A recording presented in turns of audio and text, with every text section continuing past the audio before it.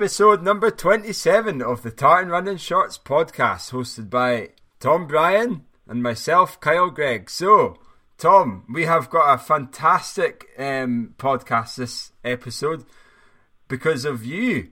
All because of your fantastic result at Frankfurt. So he's only gone and smashed his personal best. So, Tom, take it away, dude.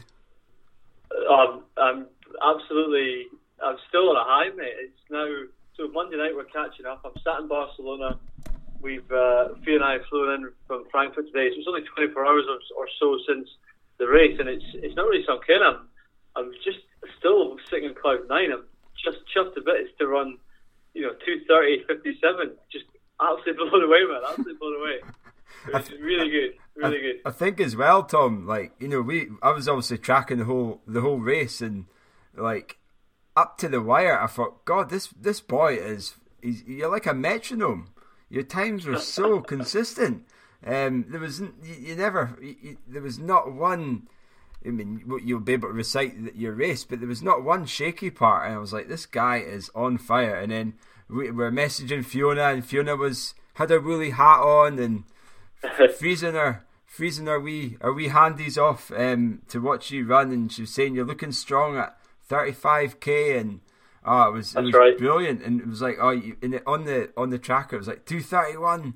He's on track for that, and then only in the last bit, boom, 2:30:57.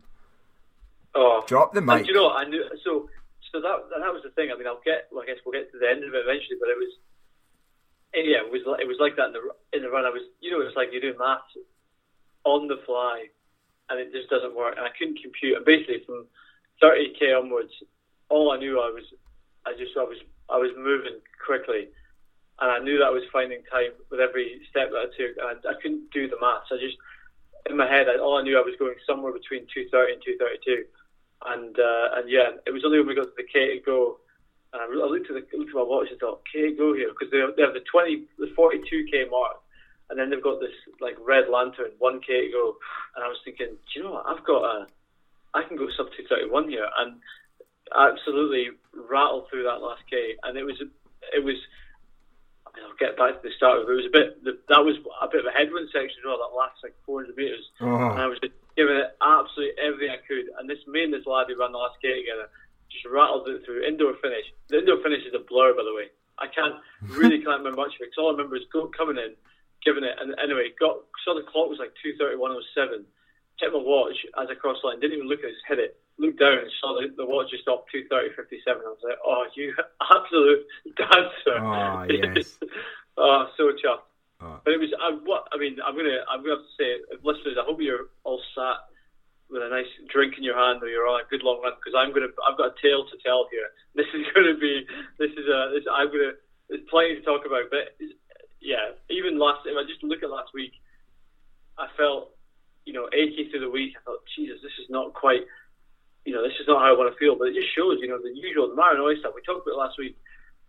You take, when it comes to the crunch, I felt a wee bit achy last week. I thought, am I in good shape? Am I good here? I've over tapered, but sure enough, when the race day, it comes together. You just got to trust the taper. Yeah. That was 2 weeks of backing off, and I felt good on race day. I was a wee bit, as I said last week, I was a wee bit worried about the weather. So going into it, I knew it was going to be potentially wet. I knew it was going to be windy. I knew it was going to be cold. Now, the great news was it wasn't wet at all. It started raining after I finished. That was fine. Yeah. It was bloody cold, though. So what did I do at the expo? I bought some arm sleeves. I wore a pair of arm warmers, like a fanny. So I'm there. Arm sleeve wanker. Exactly, yeah. So, I bought a pair of arm warmers, like laugh gas. I thought, I might not wear them. Went out from our hotel was close enough to the start, which was good. That I went for a warm up from the hotel, and which is one of the beauties of Frankfurt Marathon. Loads of hotels right around the start, so we're literally like half a kilometre from the start. So I went for a run like an hour before the race, but from the hotel, so I could finish it, use the toilet, get changed, etc. And it was just a wee bit cold in the t-shirt. I thought, I'm going to try the arm warmers. Every man and his dog in the front was wearing arm warmers. It was the thing to do. So I was pretty pleased I wore them. So so weather-wise it was fine. It was blustery though, really blustery at the start. I was worried I was going to be psyched out, but I was thinking, God, I just need to focus on, forget about the weather, forget about what's going on, just run it. And eventually, 10 o'clock, gun goes. And do you know what? I went in, my plan was, as I said last week, I was confident I could run 2:32. Yeah. Now, looking at how I was going to run it, my plan was, I think I can run 2:32. I want to go through halfway in 2:32 pace, so 1:16 something, as I said last week. And then have the confidence to see if I've got legs to attack the last 10k, go for it. If I don't, try and hold it. And I looked at, big shout out to good mate Chris Richardson, who is he negative split in London this year on a tough day. He's negative split many times, and chatting to him a lot the last few weeks. But how to negative split, how to plan that. I looked at another Metro Club hero, Claire Smith. Claire runs a negative split every time. She runs 3:55 or 3:57, that sort of pace, and she negative splits it. Even looked at Mo Farah splits from Chicago to see how did he negative split that. So anyway, my plan was 5:50s to the first 10k, 5:45 from 10k onwards, and then when I get to 25k, if I've got the legs, push on at 5:40, and basically that strategy would take me through halfway at 76 and change, 76 to 20, something like that, and then the second half, if I have the legs, I can push on. So I went out first 5 10k, and through the centre of Frankfurt. Frankfurt is a bit of a weird town in the sense that it's got this super financial sort of district, big skyscrapers, really shiny buildings, which your GPS goes haywire at. So through the first 5k, my first split was 5:26. Now there's no way around a 5:26 first mile. It's probably 5:50. I see that. Yeah. And I was just a bit I was thinking, nah, this is too quick. So people were soaring past me at the first 5k. I felt like I was going backwards. So I was really reining in, going, nah, too quick. Yeah. 5k mark came through. The 5k mark was 18:10, 18:20, which was, for me, I was I think that's, I had it right in my hand for what the 5:50 pace was. And that's pretty much bang on 5:50, 5:55, so I thought, okay, that's fine. Kept it going through 10k. And I got to 10k, and the same sort of split. And I was like, right, okay, that's fine, 5:50 plus, but I need to start pushing on here. Yeah. Pushed them anyway. So from 10k, I thought, right, 5:50, got 5:45 here. And I went straight to 5. It came really easily. It felt so comfortable. Something Fraser Klein's talked about before is, through halfway, your marathon pace should feel easy. And I couldn't believe how easy it felt. Got quickly by about 13k, reeled in this quite a big in front of me, and sat in the back of them. Crossed it. So sat in the back of that group for a while. We crossed the bridge over this river, and you get this great view of the skyline, which is why they call this Run the Skyline Marathon.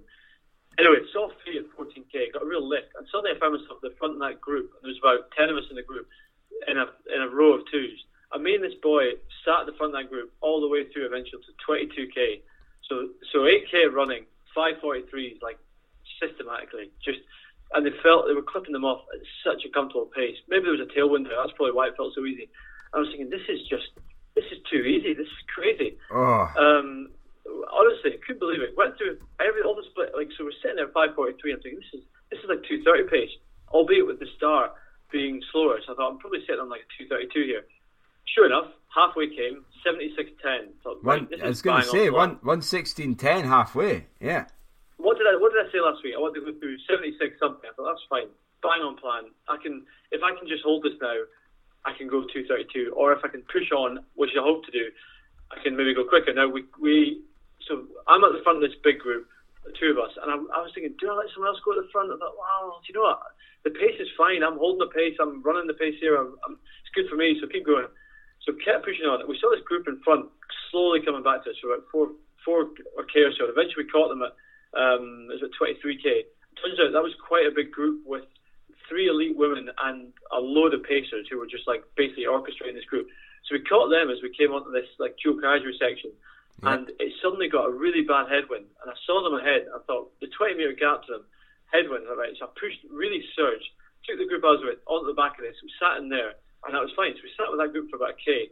But I was very aware we're sitting at 5:45, 5:46 suddenly. And I'm thinking, my plan is if I feel good at 25k, I want to go to 5:40s and push on. Yeah. So we got to 25k. I felt great, and I thought there was no one up the road, no one in front of this group, and a bit of a headwind. I thought, right, do or die, sink or swim. I thought, you know what, screw it, I'm going for it. So I shot up the front, thought some of the guys I would be running with would come with me. No one came with me. So I went off the front of this group at 25k, and do you know what? I never looked back. Like 25k almost. I went straight to 540, and I felt like I'd been running. Basically, I felt like I'd done a 25k steady run, and I was starting a tempo, and I just went to what felt like tempo pace, and just sat on that for basically from there on in, and I got 25k, so 30k came, 35 came on my own, and I was moving through the field, absolutely storming past people. People were coming. I remember this Cambridge guy came back towards me so quickly, gave him a come on Cambridge. This guy didn't even blink. Just felt like I was just moving. Just such a great feeling. I mean, moving through the field like that, and the pace just felt. I was sweeping up elite women. It felt great, and I knew that the Art Hotel was at 35k, and I thought Fee would be there. So I was like, you know what, just keep pushing at 35k. See how you go. Got to 35k, saw Fee there, got such a boost. And having had that was about a 10k sort of headwind. And aerobically it felt good. The legs were starting to get a wee bit heavy, but I thought, you know what, this is just a headwind, it's fine. Got to the hotel, I knew that the course started to weave back through the city for the last 7k. So we got in and out of the wind. And so suddenly I felt great. Caught this guy at 36k, gave him a big shout, like, come on man, let's go. And he raised his game, and we just started running together, me and this guy, for the last 6k, pushing through people. He would push on, I would fall back, and I would catch him, go again. It really worked really well, this German fella. Got to 41k, and throughout that whole last 15k, all I knew was I was moving fast in the first half. I thought, I'm going to negative split this, so I'm going sub 232. But I couldn't work out, due to my being tired of maths, I couldn't work out how close to 231 I was. You can't do maths at the best of time anyway. No, exactly. You thought I couldn't work out what time race to start. So I got to 41k, and you could 41k have got a wee one of these inflatable like gates, and then at 41.2k they had the 1k to go Red Lantern. Got to that, I looked at the watch, and a very quick maths told me if I do a sub 330k here, I'm going to sub 231, and just romped up that last bit. You actually go under the start line, and then you go about another 100 metres, then you go left into the arena. So that bit, into a headwind, just giving it full beans. And for the first time in a marathon, I felt like in the last 5k, I've been able to really respond and really push on.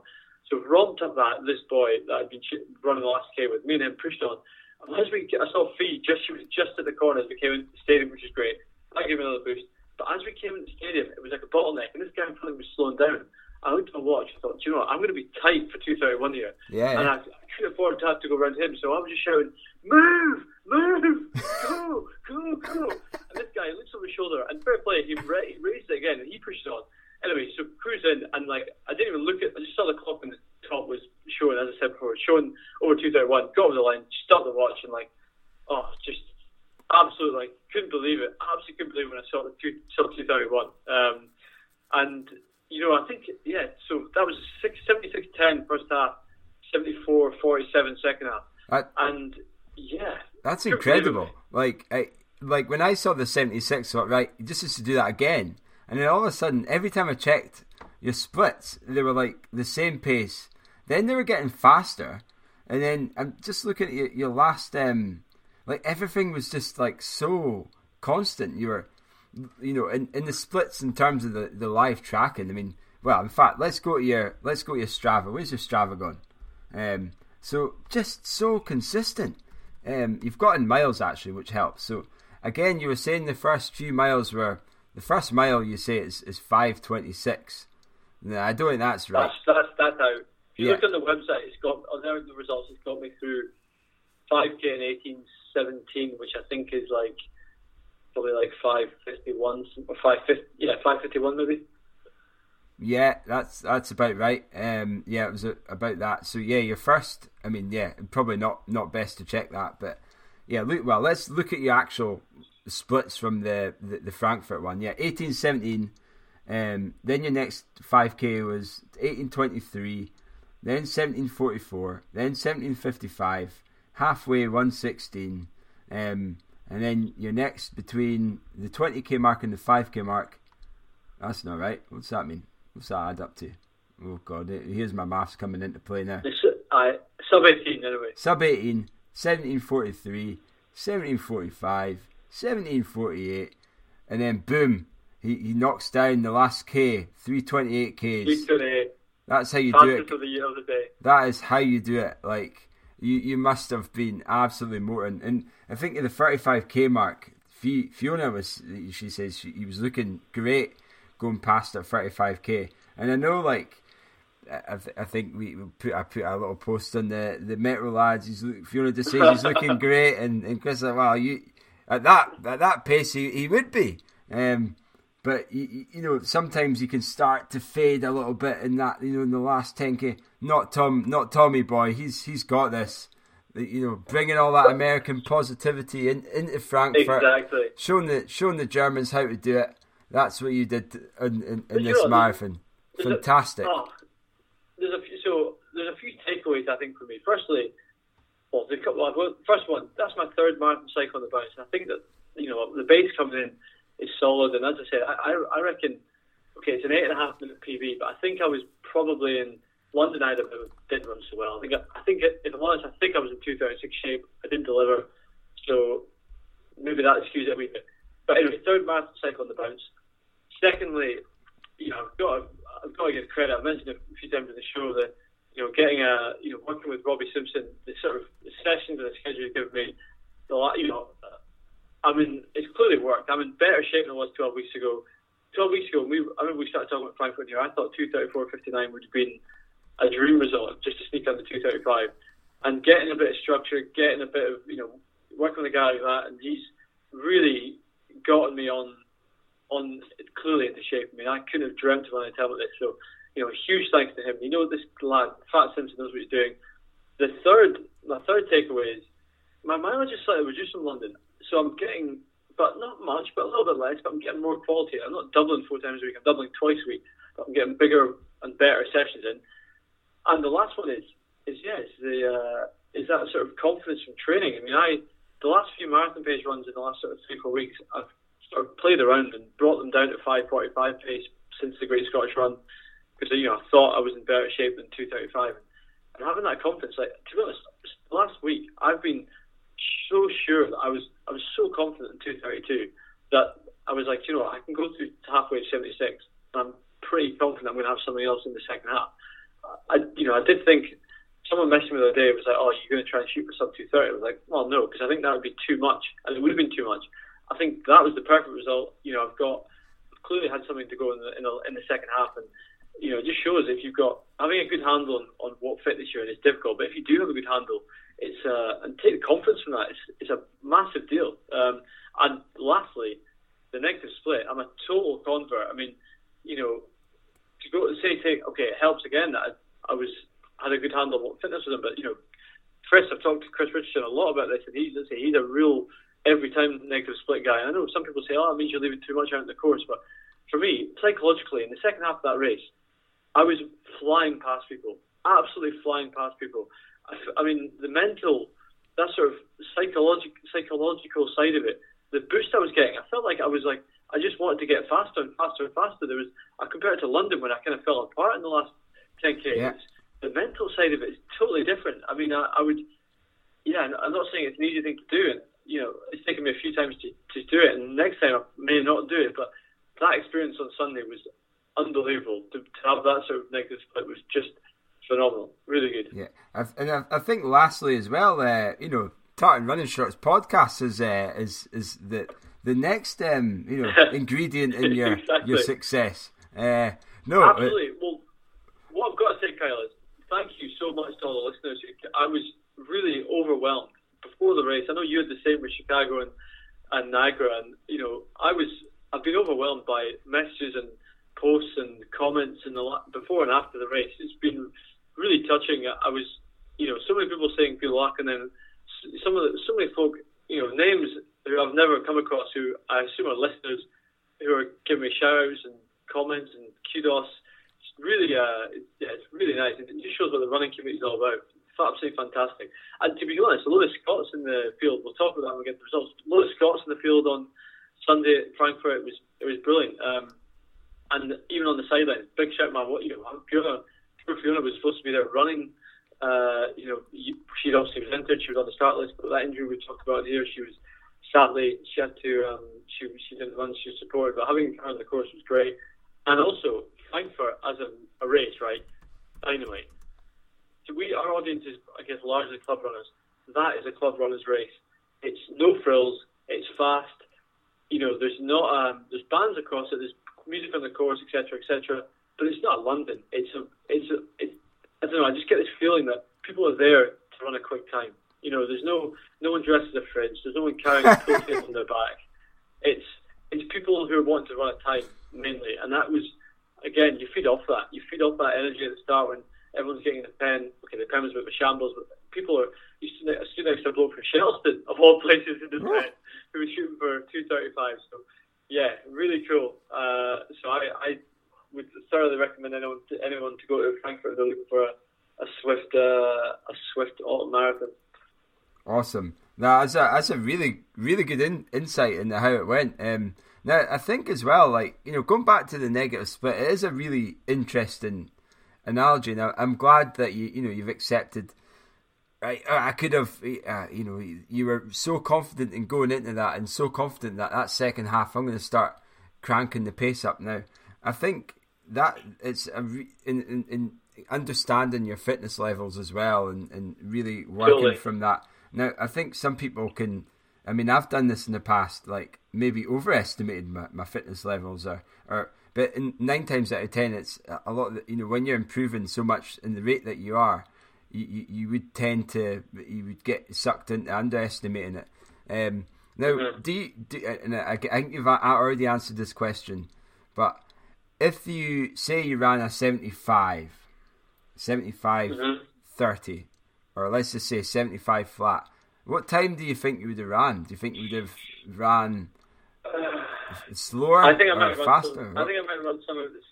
I think if I'd gone out in 75:30, I might run something similar. I don't think I would have had the same legs in the second half, because I can't get across how easy that first 10k felt. Honestly, I came to 10k and I felt like I was putting the brakes on. And I've never had that in my life. Even at London, I felt like, even when I felt easy, I felt like I'm just flowing. Whereas there, I was thinking, God, am I going too slow here? And I think that, to be able to come through halfway and, felt great. I don't know. It's an interesting one. I think there's a high risk it would have blown up. And I think 75:30, I might have run something similar. I think if I'd gone out in 75, I think I would have possibly come in 76, which would have put me slower. Yeah. Is my feeling on my fitness, to be honest. Yeah. Brilliant. And now, I don't know if this is too early, but I think the listeners want to know, what do you think you're going to do next? What's the next goal? Marathon. Yeah. Sub 2:30. Boom. That's what I hope to hear. Now, 100%. And now I'm going to have to say this too. I think it was Ali McIver mentioned, Kyle has to watch his back. Now, before, wind this back a year ago, Tom, maybe 2 years ago actually, just to be on the safe side, Tom was watching his back for his wife, but now I'm watching my back against Tom. Tom, I think you're safe now. Let's put it that way. Now, no disrespect, Fiona. You might be. I think you're safe. I think your danger would be if you'd run a marathon the week before.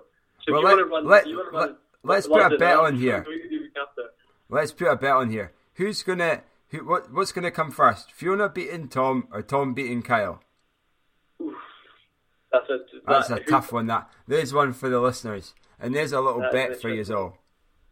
We'll let them sit on that. Yeah. You know, before we wrap on Frankfurt, there's actually a couple of subjects I want to put out there, because a couple of listeners messaged me about it. One, nutrition. So I'm just to let people know what I did. I took 4 Morton gels this time. Morton. So Morton. I used Morton gels, and they were dynamite.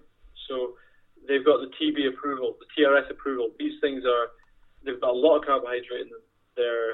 I took 4 of them. Jack really had no issues with my stomach. I trained with them as well, so I was confident in them, and no feeling issues. That's number 1.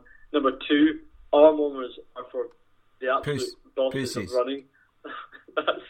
It was cold, so I bought them, and I'm bloody glad I did. They were great. So I will be wearing arm warmers if I've got any concerns on the temperature again.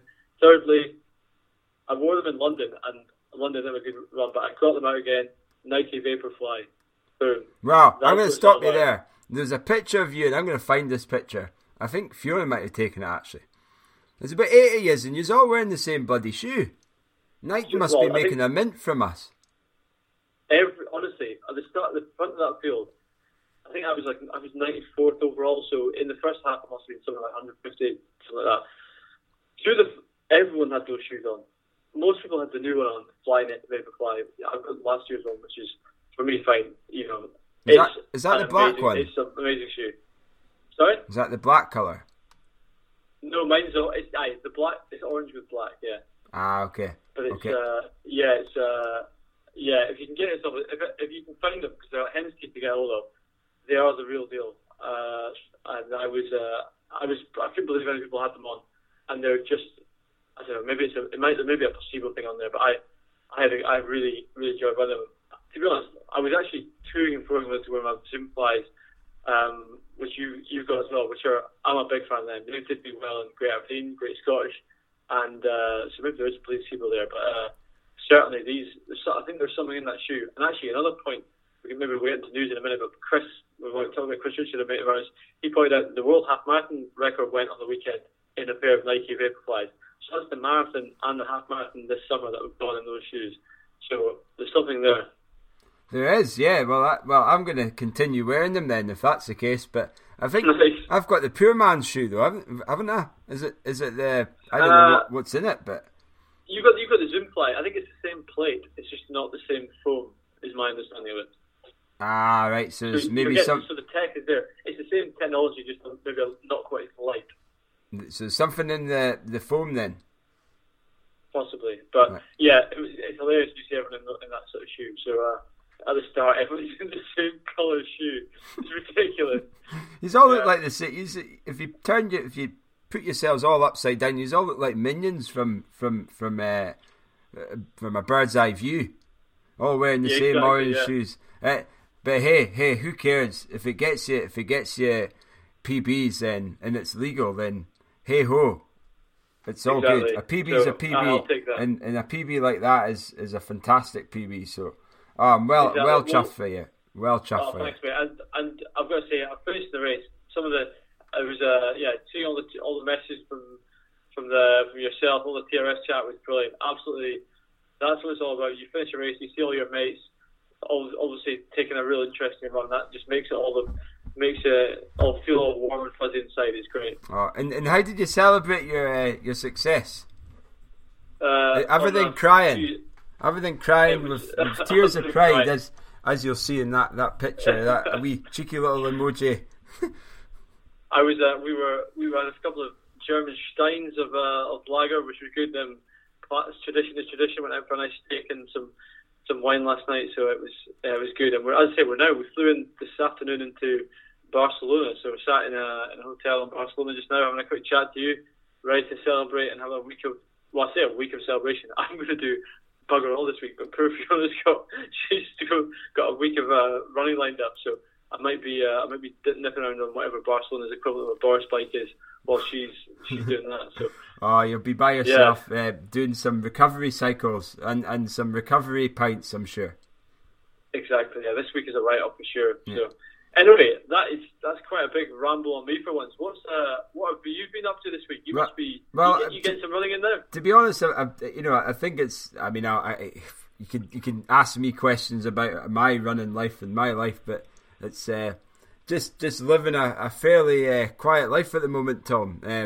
Trying not to bring it back to me, especially when you've had a great PB, and at least, like I said before in the last show, at least one of us has managed to get a PB in this marathon, this autumn outing in the marathon season. So well done for holding the representing TRS to its to the level, to the standards required to be able to podcast. I think practice what you preach. I think you've held up your end by winning. You've won a race. That's the key. And I've put in a PB, so that's where we're both contributing our own way. And also, TRS now contribute to 2 of the top 11 Scottish marathon times this year. So we're also weighing in on our own contribution to the Scottish marathon performances as well. 100%, Tom. And what I will say is, Now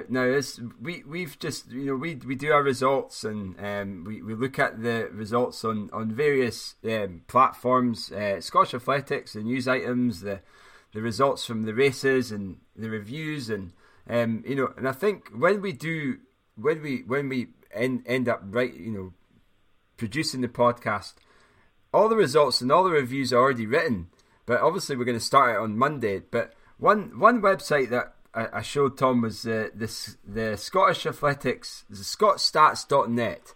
Now I told Tom about this before the show, and Tom's got a mention. He's absolutely delighted with himself. And when I've had a mention now and again. It's notable performances in Scotland, and Tom hits that with his PB and his 11th place in the rankings. So congratulations, Tom. Awesome result.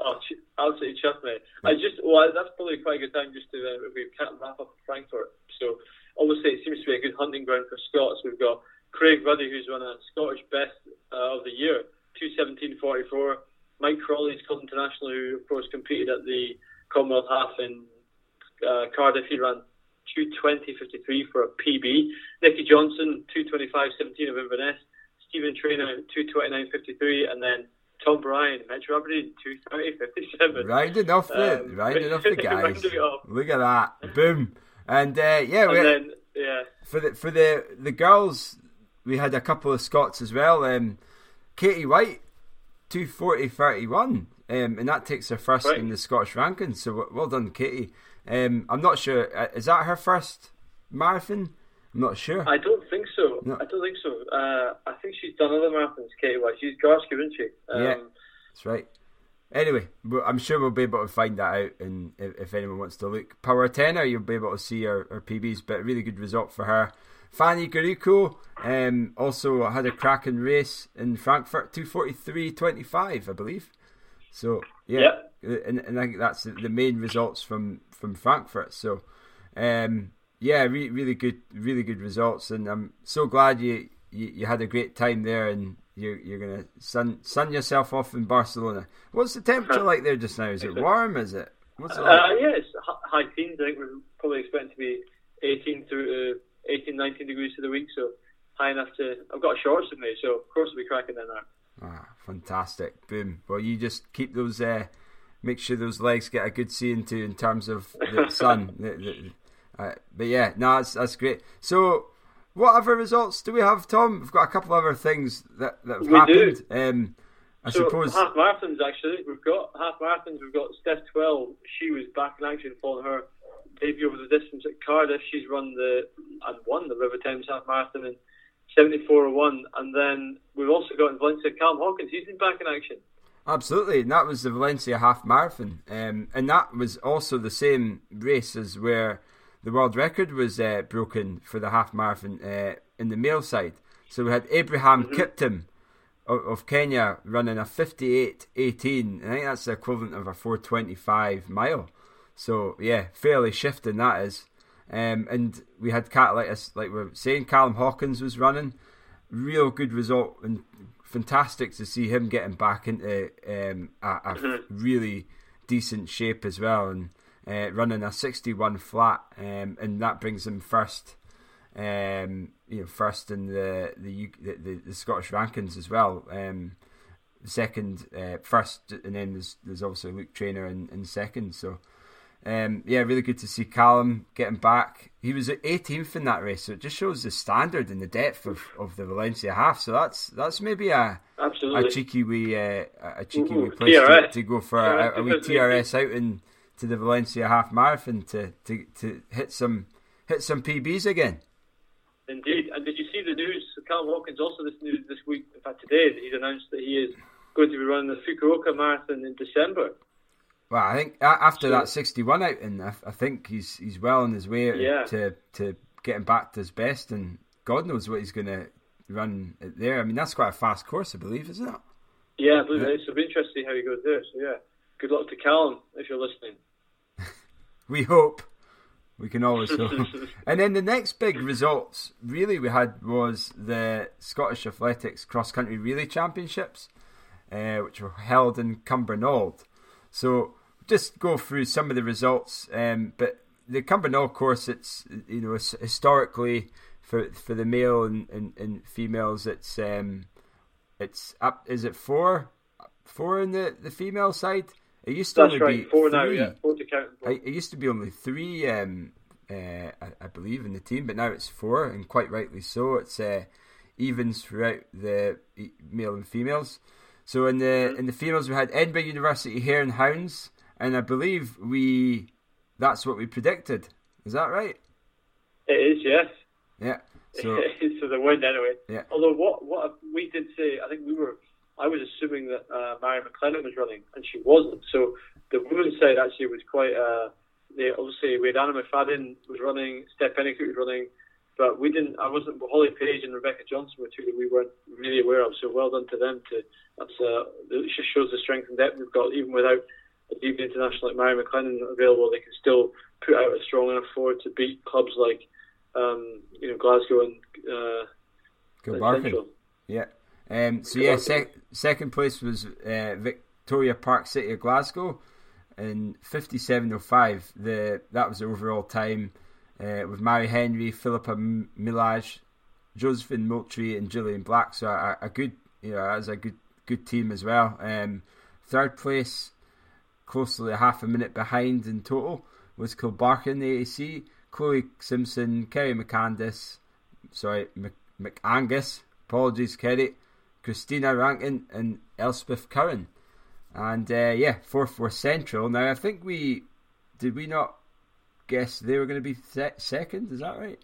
I don't think so. I think we called I was maybe Shettleston and Central in there. Maybe, yeah, perfect. Okay, well, fourth was Central and fifth were Fife.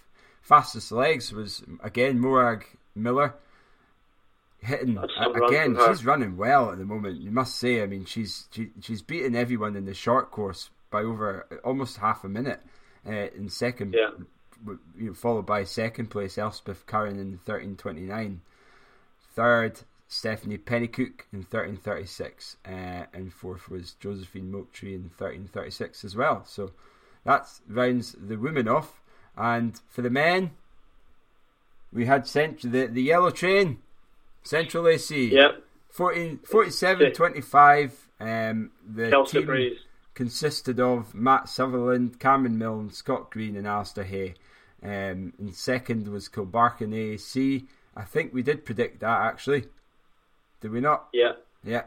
And third place was Glasgow University Hares and Hounds. So I did guess that Glasgow Uni. I think you did. Yeah. I think it was the females though, not the males. Right. So that Glasgow Uni men's team, that's strong. I didn't realise so. Tristan Reese is in there, who's coming through well. Anthony Anson, Daniel Bradford, I think he had a really good run at the West Districts, and then Saul Sweeney, who we talked about before in the show, who's a real talent, as shown by the fastest legs. Yeah, and that's right. Fourth was Cambuslang, fifth was Shettleston, and sixth was Aberdeen. So there you go. So Saul was fastest leg. Alistair Hay a couple of seconds behind in 11:39. Lachlan Oates 11:42. Scott Green 11:45. Finally, Conor McLean from Stornoway.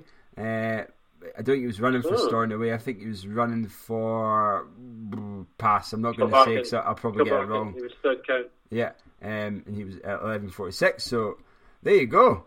And how did the Metro guys? We had a fantastic. I've got to give a big shout out. Oh, fantastic result! We've got a big shout out to the Metro lads. That was furthest punch. They were 10th, which is our best ever result at the national relay. So we had Cameron Strachan, our rocket, leading us out. He led through the first. So what a leg! He was first. He led us home in first place after the first leg. Taking names. I mean, he beat Kenny Wilson in the first leg. I mean, that is a big 4K. So he's had a really good run there. We've got Hamish Battle second leg, Ben Ward third leg, and then we had Jason Kelly in fourth leg. So 10th place for us. It's a club best. So yeah, really chuffed for us. Result for us. Yeah, a fantastic result. And the female Metro guy, how did they get on? They were not quite as well. We had a bit of a mixed team in there in terms of the. Let me get the team names up here. Our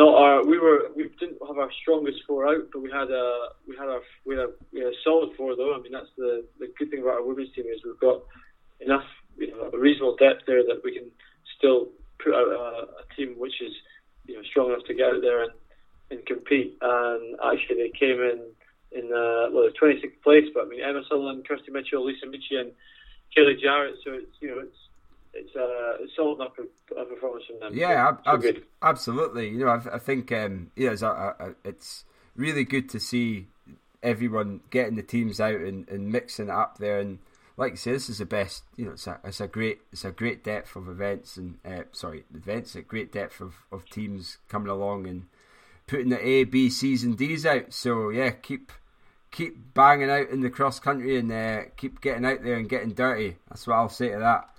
Absolutely, yeah. Right, well, so where are we? Now, I'm just aware that you need to get out partying again, so I don't want to take up too much of your time. Any other results we had out?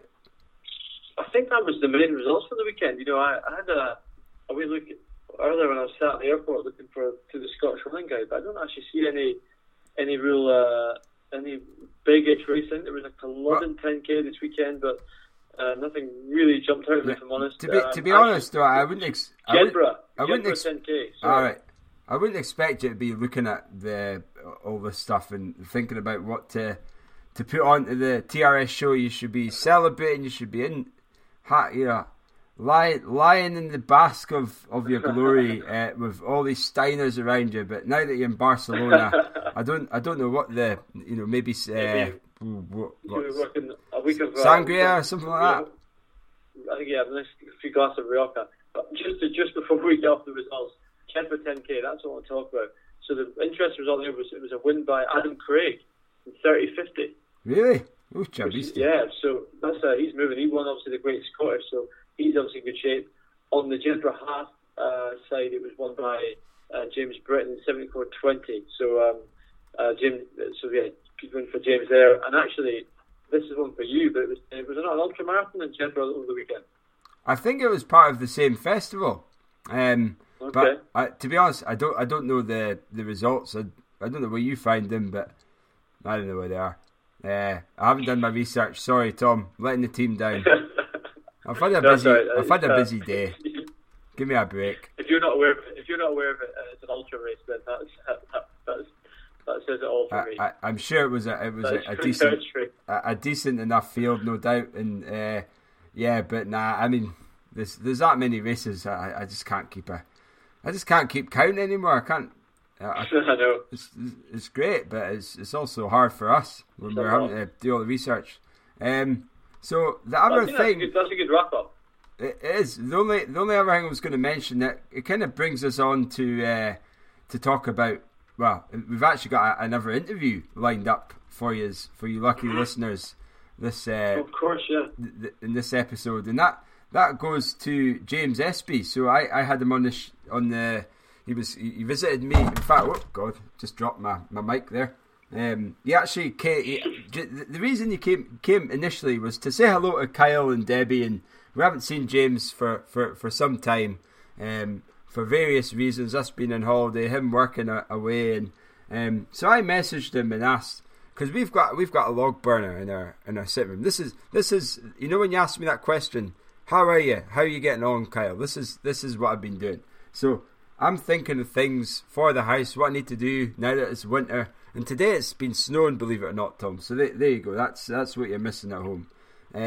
So I asked James, have you got a chainsaw that I could, have you got a chainsaw that I can either A, borrow, or B, can you advise on where I can find a chainsaw to buy? Because I need to chop wood. I need to cut wood.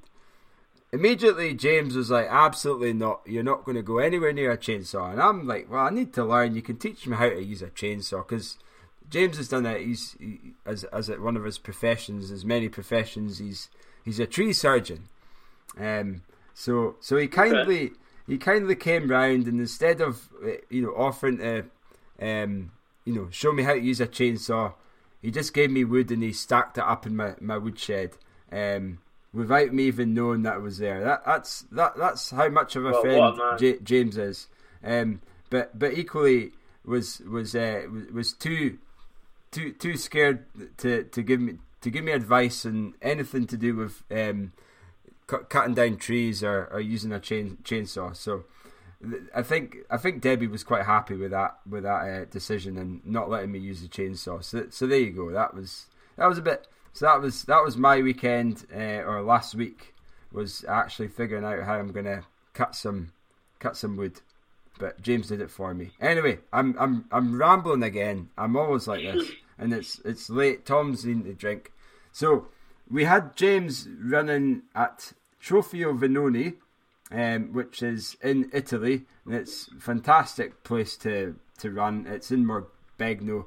I did this race many moons ago, and it forms a mountain running relay. Now the hill's not a huge hill, but it's a bloody steep one. That's for sure. So the Scotland men took third place for the second year again, with our man Andy Douglas, again, who's been on the podcast, and I'm not sure what episode he was in. So he had the third fastest overall time, followed by Ross Gollin in 9th place overall, and James Espy got 20th overall. Now this field is absolutely stacked full of world-class mountain runners, so really good result for those guys, and to finish third place overall is great. So well done to you guys. And also the Scotland women were in great form. We had Lauren Dixon, who was 6th overall, Charlotte Morgan, and who was in 7th, and Miranda Grant, who finished in 8th place.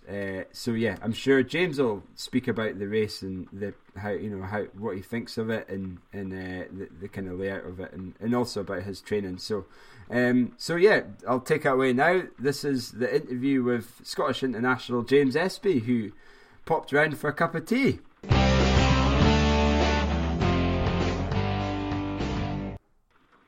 Okay, so it's a really slow week this week. We've got my mate James Espy.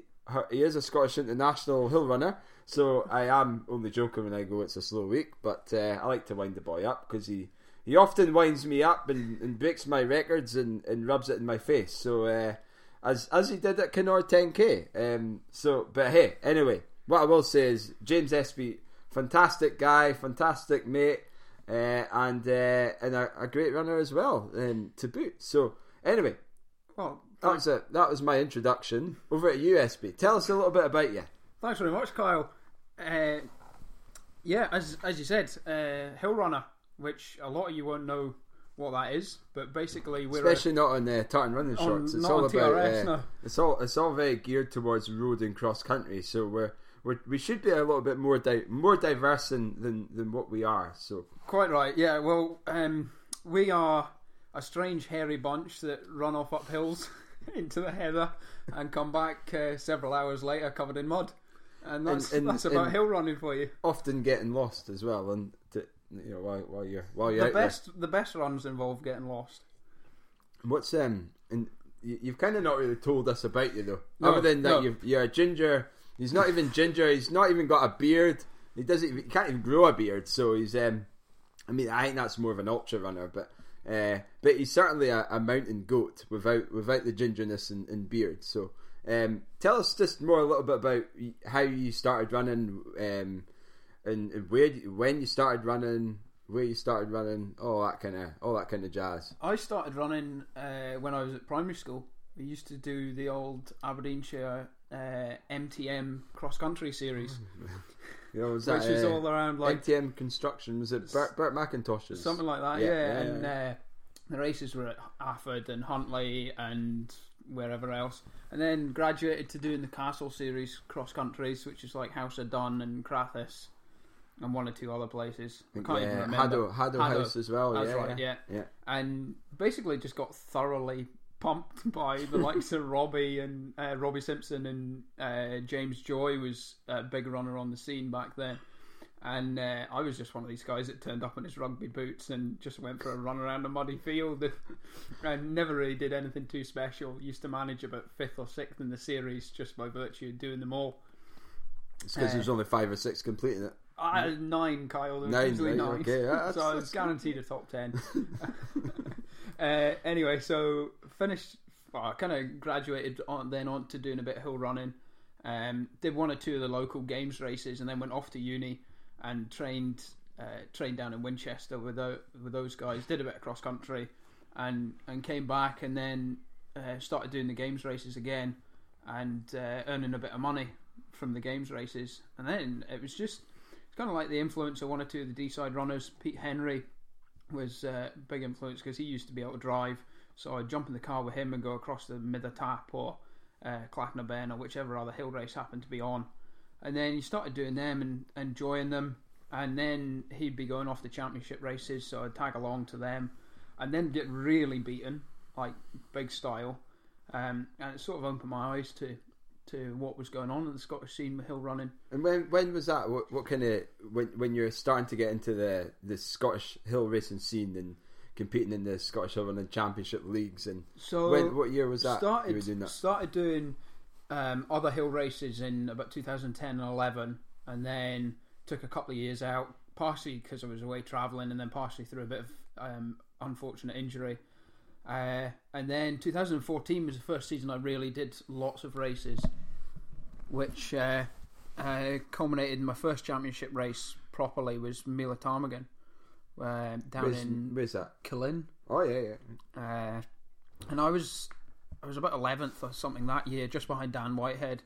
And then, so 2015 was the first year I ran the Scottish properly, and finished 8th, I think, that year. And then, just started doing. I ran the Bog and Burn series, which is a great series. The guys down in the Central Belt know all about that. Wednesday short races on a Wednesday evening throughout the summer, anywhere between about 25 minutes and an hour, and good fields because you've got a good class of guys down in the Central Belt. So I used to go down there just for the practice of running against good guys, and then started winning some of them. So ran the whole series in 2016 and 2017, and managed to win it in 2017. Although it was quite disruptive travelling all the way from D-side down to Edinburgh and Glasgow and Stirling and whatnot to race, but still great fun. And then concentrated on the Scottish and the British this season. So that was the bigger kind of targets. Yeah, brilliant. Like, I think, James, you're fairly modest in terms of your improvement. Now, I remember many moons ago where I think I first met you, and you were, because I obviously knew of you, maybe in like 2010 when you're running, and I would do the odd hill race somewhere like Cairn William Hill Race or Benahee, and your ugly mug would be running about as well as my ugly mug, and I think you weren't really, you were up there, but you certainly weren't you weren't in the top three really until the last kind of few years. You've really just, I don't know what you've done, but you've really upped your training and you've upped your performance, and we can go on about what steps you took to improve the performance that you're at now. Now I think correct me if I'm wrong, the biggest one for me is when we were both in the Snowdon International team, and I think my first my first cap for the Snowdon International for Scotland was the year there was lightning at the top of Mount Snowdonia in Wales, in Clanberis. I don't know if I've pronounced that correctly, but anyway, I ended up becoming I think I was first Scot, and I only got, but it was only because I didn't have to go through the technical section at the top. And it started getting really steep, so I didn't have to do that bit because of the lightning. So it was actually more of a kind of a runnable hill mountain race because there wasn't as many technical sections, and it wasn't really, really steep, free quarter until you get to the last quarter of the race, really. Anyway, so I did that, and then the following year, that's when you really started coming through the ranks, and you got picked for the Scotland team. Yeah, absolutely, Kyle. So yeah, kind of talk us through that. And so I'd been my kind of main target that season was the Lochaber Triple Herpel, which is 3 races in 3 days over in Fort William, and includes a half bend race, which is actually an excellent warm up race for Snowdon. And is there not the Cow Hill race? The Cow, yeah. So it's Mellon-Tee on the Saturday, Half Ben on the Sunday, and Cow Hill on the Monday evening. Now, I was second in all three behind Finlay Wild, and I was a long way behind Finlay Wild, I should point that out. But that's his home turf, though. That is his home. That's where he was born and bred. He was born in the mountains. I'm not sure turf had too much to do with it. But anyway, Finlay's a very good runner and a very good guy all round, to be honest. So I've been training on a Tuesday, and then I've been going down to the Central Belt to race on Wednesday, just to get the idea of racing on tired legs. And so I got myself in reasonable nick, and I was actually 8th at a Scottish Champs race, which was good enough to get me picked for Snowdon. I think I was sort of not quite making up numbers, but I remember having a conversation with you, Kyle, just before the race, and you told me, look, you're here because you've earned it. Although I definitely felt I was there just because I was making up numbers. So I got into the race, and I knew I'd got absolutely no pressure on me whatsoever, because I was a new guy on the team, and the other three were all kind of more experienced internationals.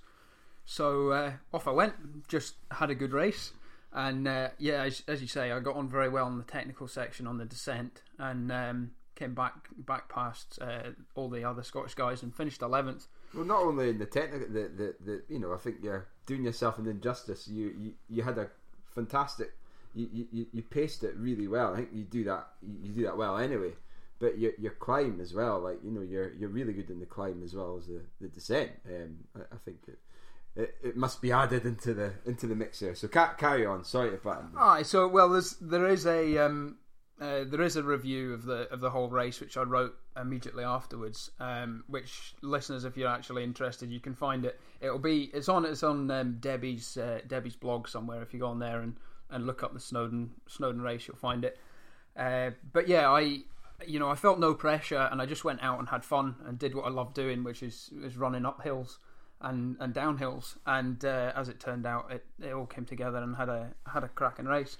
And you smoked everyone else in the team as well. Smoked the rest of the team. Yeah. Jeez, it was a bit of a shock. It was good enough to earn me another selection a couple of weeks later. For the Skiddaw uphill trial, but that was a different kettle of fish. It was a very good field there, and I didn't do too badly, but didn't do nearly as well.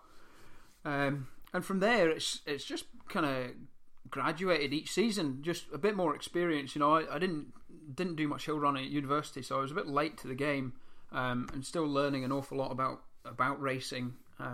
This year was the first year around the British Championship properly. And that's very good competition to run, to get experience of running in a field of really good guys. The class at the British is fantastic. There's an awful lot of good runners come out the Lake District, and it's well understandable why. When you spend a weekend down there and do some of the running, the hills they've got are so accessible and so steep and technical. I think that's where it comes down to the Bob Graham round. The reason Killian Dronay's come over is because of the pure joy of fell running and the beauty and the scenery around that area. It's just fantastic. And if nobody's actually gone to the Lake District and ran around those hills, like, you've been hiding under a rock, and you need to get out of that rock and onto the rocks of the Lake District hills. And I'm biased. I love the Scottish hills, but the Lake District ones are equally as impressive as some of the ones. Oh, absolutely, yeah. and so accessible. You can not quite nip up Scafell, but you can. It's much more accessible than most of the Scottish mountains, particularly the ones in the Cairngorms. A lot of them you've got a long run or a bike ride in to get to the Cairngorm 4000s. It's not as handy as down in the lakes, where you can nip up a Munro after supper, sort of thing. If you're fleet-footed enough. Yeah, if only. Well, I suppose myself and James we're not that far away from the Cairngorms, really, are. I think if we were to travel half an hour, we could potentially reach a Munro and start climbing one. Absolutely. I train on Loch Nagar. That's the hill I use for training for Snowdon in particular, because you've got about a mile on the flat beforehand, and then you've got a gradual steep footpath running up, and it gets to a boulder field nearer the top, which is quite similar. You've got the big set of steps going up the side of Snowdon, about 2/3 of the way up, and then it plateaus again for the last few hundred metres, which is very similar to Lochnagar. So it's perfect training ground. The descent's quite fast. Trail, again, with a big set of steps near the top. So it mimics the course quite well. And it's, as you say, Kyle, it's very accessible. Yeah. I think for me anyway, like going back to that race in Snowdon, that really was your breakthrough, and I think a lot of people went, wow, it's and really, and this is something I'm going to touch on, because I think a lot of runners get this, is they don't have the confidence in races, or they feel that they're not in that place, they shouldn't be there, they feel that they're not going to get that time or placing, but when they do, they really need to embrace that confidence and really take that on to the next race. And you see so many runners who really don't believe in their ability, and I think for you anyway, you did so well at Snowdon, you embraced it, you gathered the confidence from it, and you took it on to the next race, and even since then you've improved so much in Snowdon in terms of your time and your placing. Now, you went from 11th to, I think your most recent one was 5th. And that's that it's a stacked international field. I mean, you've got the top guys there, and I think if that was a GB trial, for example, you would be in the mix, because it's the condition, it's the right kind of race for you. And I know you've got your jack of all trades and a master still at the fell running. I say a jack of all trade, you're still a very good runner in all sorts, and you're still improving in that, and you're still learning.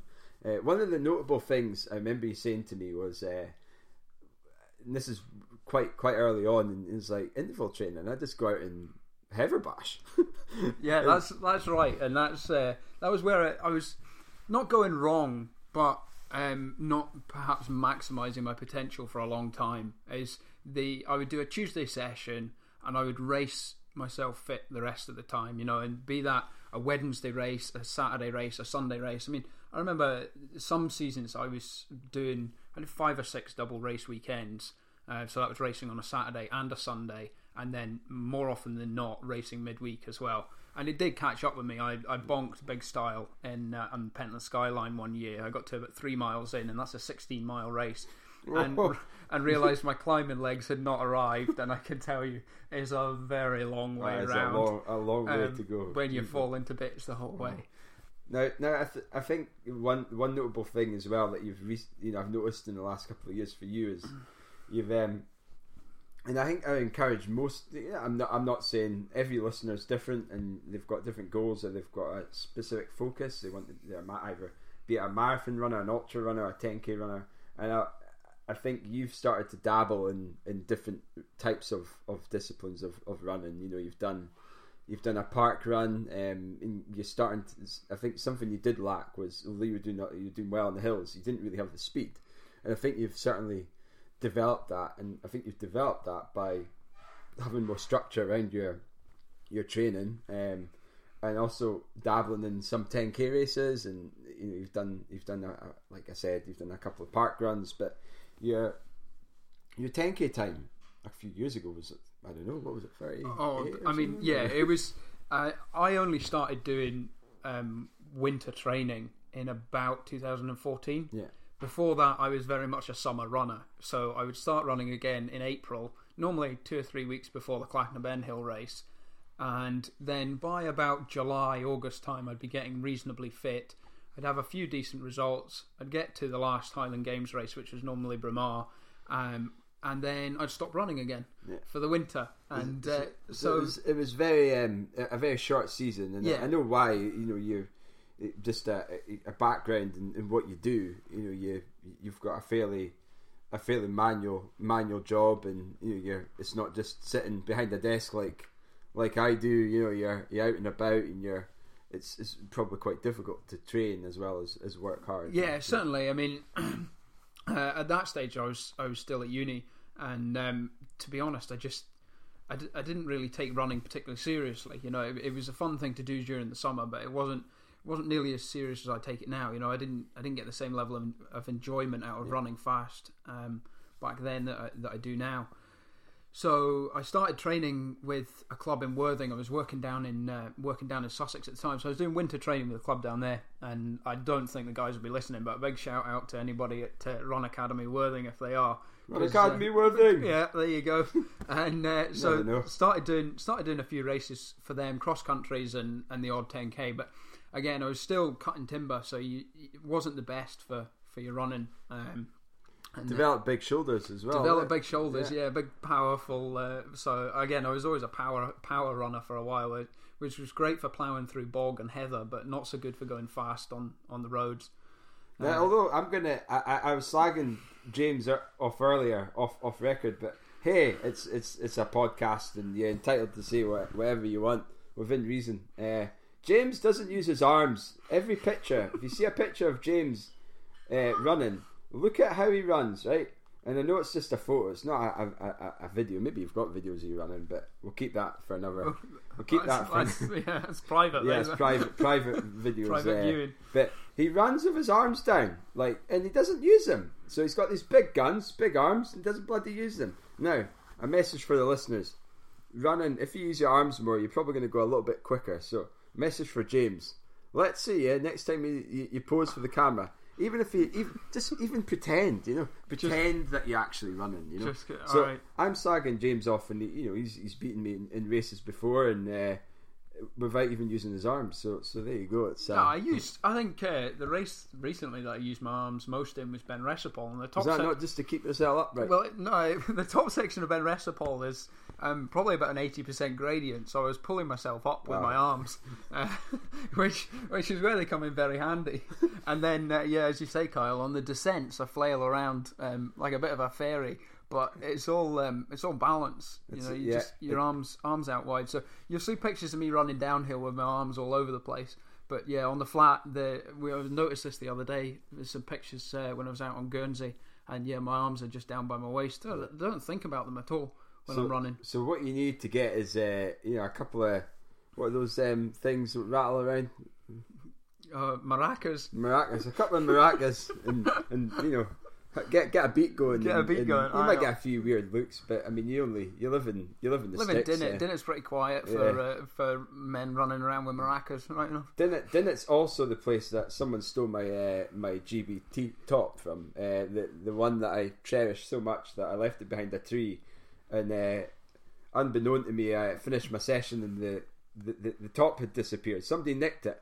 And I've already interrogated James. It's certainly not him. It wasn't me. No, he was out the country at the time. I was. That was my alibi. Yeah. Yeah. So anyway, I lost. Somebody stole my smelly GB top that I was proud as punch to wear. In fact, I wasn't that proud as punch because I put it behind a tree but I hid it and it just disappeared. And that was it. So somebody actually stole it. Yeah. And they stole Debbie's smelly t-shirt as well. So anyway. A shout out to whoever's got that. I hope you're listening, and you should return it. Yeah, even if you leave it behind the tree, I might spot it on one of my wee jaunts up and down the railway line from That's right. Send me a private message if you can. I don't know if you can send private messages, but create a fake account and send me a private message. Anyway, it's not this show's not about, this interview is not about. That's quite a good running rant, though, Kyle. It is. I think the podcast. We never actually had the podcast running at that point. It was actually before pre Tartan Running Shorts. So pre TRS. Yeah, pre TRS. There you go. So anyway, this is maybe a great platform for me to do that shout out. So anyone who's ever ran along the D-side line, I think it was between February and March 2018, and the location was just between Aboyne and Dinnet. So anyone who has a white Nike GB top long sleeve, please return it as soon as possible to me anonymously if you don't want to get beaten up or publicly named and shamed on the TRS forum. Exactly. So you choose how you want to proceed. Thank you very much. Anyway, back to the interview with James Espy. So James, we were talking about before I started slagging you off not using your arms when you run.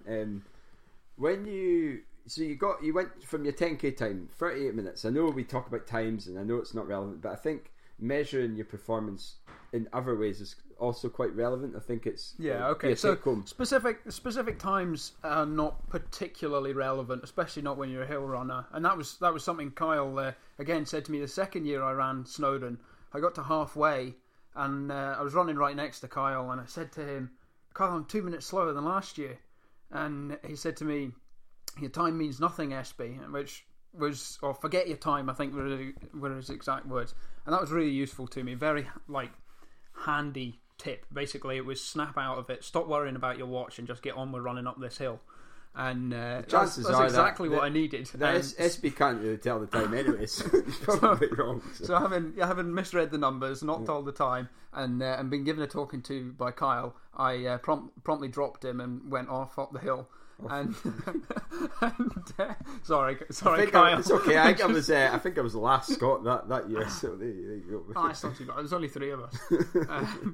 Third Scot.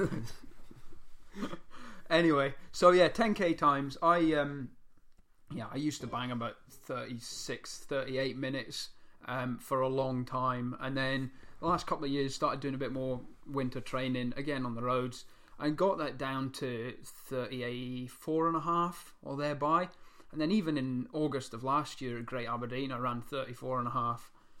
Although I was reasonably hill fit, I just hadn't been doing any speed. And you were second at the Great Aberdeen run 10k. I think that would have been about good enough for 9th or something this year.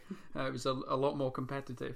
Just better conditions. I don't know about that. There you go. Just for the listeners, that's all you have to say. Anyway, so then this year I was training down with Winchester. I was working on a vineyard and training with Winchester. So I'd stopped doing the forestry, which let me drop a bit of weight off my shoulders, which made a huge difference. And then doing constructive progressive sessions on the road. Lots of sort of kilometre reps and mile reps on the Tuesday, and then running nice long threshold blocks on the Thursday, and I had a couple of pops at a 10k and got down to just below 32.50 I think, which was good. I was happy with that. Nice, fast enough for a hill runner, and back to the hills, and it definitely helped. It was really useful just to have that increased cadence when I got to the flat sections, because I was still strong on the hills. 2 or 3 weeks back doing some big hill climbs, I was still strong on the climbs, still good on the descents, but I had the ability to transition into much faster running on the flatter or the trail sections, or at the beginning and the end of the races. So that was hugely useful for me when I got to the likes of the Inter-Counties this year and the British champs out in Ireland, stuff like that. Yeah, brilliant. I think you've answered my question. Was how useful was that kind of winter block and that speed training, and I think as well, it's the transition. That's a decent time, and I'm sure you can, if you wanted to focus your efforts on specifically 10Ks, you could. But really, the thing that really tickles your fancy is hill running and fell running, and you're doing a great job. So do you think that having that winter training's helped you for this season? Do you feel absolutely. that you're stronger and faster? And yeah, definitely, absolutely. I couldn't have been nearly as competitive this season as I have been had I not done the speed work during the winter. I built up that base. I mean, it's dropped off now. I don't have the speed in my legs now that I had in April and May, sort of thing, when I'd just come off the winter block. But that's because with the weather being so good, I've basically not been doing sessions all summer. I've just been taking myself off in the hills and mashing myself up and down Monroe's just for the sake of it. Not only has he been mashing himself, he has mashed himself quite literally, running down hills and going over his ankle a couple of times. Now, I'm sure it was my stag do. Was it my stag do? So I'm puking out into a bucket. I know this is promoting running and health and well-being. This was before the bucket, I think, wasn't it? Before the bucket, that's right. You were, so before the bucket arrived at dinner time, SB hobbles into the where were we? Was it the Glen Shee? Spittal or Glen Shee somewhere, weren't we? Some mountain, some hut there. it was like the 10 of us and SB Hobbles in after doing the. I'd been at Bromar Games and had been racing down the hill through the heather in a new pair of shoes, which, runners, is a terrible idea. Don't wear new shoes in a race. You'd think who would do that? What idiot would do that? You'd think after sort of 5 years on the racing scene I'd have learnt something, but I hadn't learnt that. Yeah. So anyway, yeah, that was bang. The ankle went over, but it'll be okay. You know, true hill runner style. You only had that. On. You only had an international race 2 weeks later. That's right. Yeah, 4 weeks before Smarnagora. So. It was just it'll be fine, carry on, and then 100 yards later, bang again. I think I went over it 4 times by the time I got to the bottom. I finished the race, and within 5 minutes it blew up like a watermelon. I couldn't walk on it at all. I couldn't drive. Had to get a lift over to Kyle Stagger, and then there I was. Parked with a beer in one hand and blown up ankle, and I think probably a Jaeger bomb in the other hand. And Kleenex tissues as well to dry your eyes. Dry my eyes. Yeah. That was right. Yeah, I wasn't in a very good place at that point. And I got a message. Got a message from Malcolm Patterson, who's a hill running coordinator for Scottish Athletics, and he said, "Oh, are you available to go to Trophy Vanoni to race with the Snowdon team?" This was after I come 5th at Snowdon and hadn't been told anything about it because it was only the first 3 British runners. So all of a sudden I'd got an ankle which I could hardly stand on, a belly full of beer, and Kyle puking in a bucket. Kyle puking in a bucket, but we won't worry too much about him because he's a big boy. He's a big boy. And then 2 effectively international races within I think 5 or 6 weeks of that. So it was a bit of a battle to get back fit for them, and I wasn't particularly fit by the time I did get back to them, but I was able to run and run not too badly. Well, I think that leads it. That's probably your first international race, really. What was it? That was after one of the first ones that you started getting international bug. Was that right? No, that was the first one. It wasn't the first sort of Scottish vest, but it was the first time I went overseas to race. Yeah. And in fact both of those were the first 2 races I've done overseas, and really enjoyed them. Yeah. I mean, the atmosphere out in Europe is incredible in comparison to the British races. It's a completely different scene. I just don't think you run up Mount Keane out in a Boyne, you're going to get cowbells around the side of you running up this Munro. No, the only cowbell you'll get is a cow with a bell, and that's it. Yeah, if even that. No, it's the crowds. The crowds are fantastic. They've all, as you say, Kyle, they've all got cowbells or these sort of ratchet things that you used to get at football matches, and the Trophy Vanoni, they had a magazine and it had your start number with your name in it. So they'd look up in the magazine, they'd see me coming with number 14 on, and they'd shout, "Oh, die," which is go, and then they'd shout your name as well. So it's fantastic. You've got all these Italians shouting your name at the top of this hill. Brilliant scenery. It's Trophy Vanoni. I actually did it again, competing with James. I did it before James. You got a few years ahead of me. A few more grey hairs to boot as well. So, but yeah, no, it's an incredible race, and I think it's the format's really, isn't it? And the reason why I'm mentioning this now is as this goes live, I'm hoping maybe this week we get you on the show. He will actually be doing the Trophy of Vanoni race this weekend. So that's right. So just tell us a little bit about it. I yap away too much, so I think you're probably better to explain it than me. It's been a long time since I went to see, so I forgot what it's all about. It's a 3-leg relay. At least for the men, it's a 3-leg relay, and I think I'll take my turn to have a wee bit of a runner's rant here as well. And it's not a 3-legged race; it's a 3-legged relay. So there's three runners on the men's team, but the women's team only have 2 runners, and we're not sure why. But the men have a 7k route, and the ladies only have a 5k route. And the ladies only get to race in a team every second year, and on the years in between, it's just an individual race. Whereas the men is a 3-man relay every year. So, Italians, I know you won't be listening to this, And I might not get an invite back if you hear me ranting about this, but I think you should make it fair because the top bit of the course is the more interesting bit, so the ladies should be allowed to race up there as well. And that's my rant over. Absolutely. Well, it's always good to get a rant because it's either my rant or Tom's rant. So yeah, well, there you go. Yeah. So yeah, kind of talking about the course and the distances. So it's a 7k. It's a 7k race. Yeah, it's roughly 7k, and it's up this fairly steep climb and then all the way back down, and it is a brutal climb. It's runnable, but it's steep, yeah.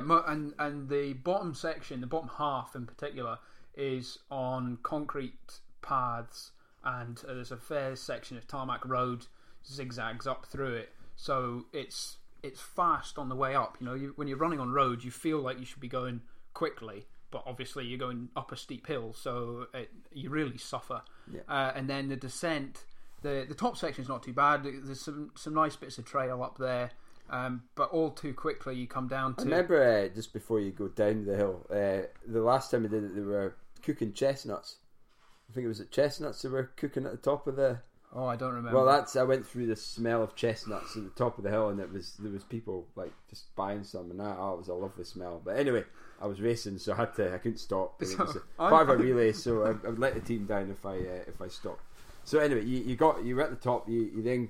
You drop into the descent, and the descent is quite exciting. Twisty, twiny paths, which generally are quite interesting for the top section, and then you come on to what's effectively really steep. If you've done Snowdon, think the bottom section of the Snowdon race: steep concrete and tarmac and cobbled paths. So they're real, they destroy your legs because you're running full tilt, but there's obviously no give in the ground whatsoever. But it's only sort of, I think the quickest times last year were about 30 odd minutes, and I mean I wasn't very fit. I did it in 34 something. I'd hope to do it a bit quicker this year, but there's nowhere to hide. You can't take it easy because you haven't got time to make it up later on, and you just devastate yourself running down these hills. Yeah. Well, so yeah, it's a great account of the race, and it brings back fond memories. Although we didn't. I think our team, it was myself, Robbie Simpson, and oh god, who was the other person I was running with? Georgia Tinley's brother. What's Tom? Oh, I'm brother. Sure, not brother. Sorry. Oh god, I've had one gin. That's all I've had. Tom Martin. Tom Martin. Sorry, Tom. I know that's not you. So I think it was us three, and the only guy to perform well that day was actually Tom. Robbie had a slight injury in his hip, and I was injured going into the race, but I ended up not running for 3 weeks before, but I ended up still doing it, and I had a disaster. But hey, it was. But I'm sure you guys will do better this year. I hope. Hopefully, yeah. So this year, who's in the team this year? So the team this year is Andy Douglas, who's been on the show recently, Ross Golan, who's a very good young runner coming up. I mean, he's 21 now, I think. Oh, and he might even be 22. An excellent fell runner. He's mixed this season between some short fell races and some right up to some mountain races, and generally done very well. I think if he picked his events slightly more specifically, he'd be a real force to be reckoned with in the future. I think as well, Ross. He had a bit of an injury earlier in the season. I believe. I could be wrong, Ross. Apologies if I have. I'm sure you had an injury maybe earlier in the season. He might take that up. I beat him at 1 or 2 in the early part of the season. I think the biggest maybe just had a poor race and I thought you were injured. Oh mate, that's maybe what it was, Ross. Apologies. Yeah, I think you got lost. You get lost a lot in races, so. But anyway, that's not a bad thing. You learn from the mistakes eventually. Yeah, I keep telling myself. He's done Trophy over Vanoni before, so with the two of them on that sort of course, I'm definitely going to have to up my game to kind of perform on a level with them. Yeah, well, good luck. Good luck with the race, James. Thanks, Kyle. And the team, Andrew and Ross. Is this year in terms of the female field? Are we? And I know it's being funded by Scottish Athletics, so it's a kind of unofficial Scotland team. Is that right? Exactly. So the ladies going out are Laura Lauren Dixon and Charlotte Morgan. Yeah, okay. So it's really this. No, not for for this year. For the ladies, it's just a straight race. Right. Okay. Oh well, that'll be good. So yeah, good luck to everyone doing that. So brilliant. Well, okay. So other than that, in terms of you're staying out there for another week, is that right? Yeah, that's right. Do a bit more training. The guys that I'm going out there with, obviously Ross and Andy. And Ross's younger brother, Johan, who's making a name for himself in the junior scene. We're going to spend another week out there, just touring about and doing some more running in the Alps.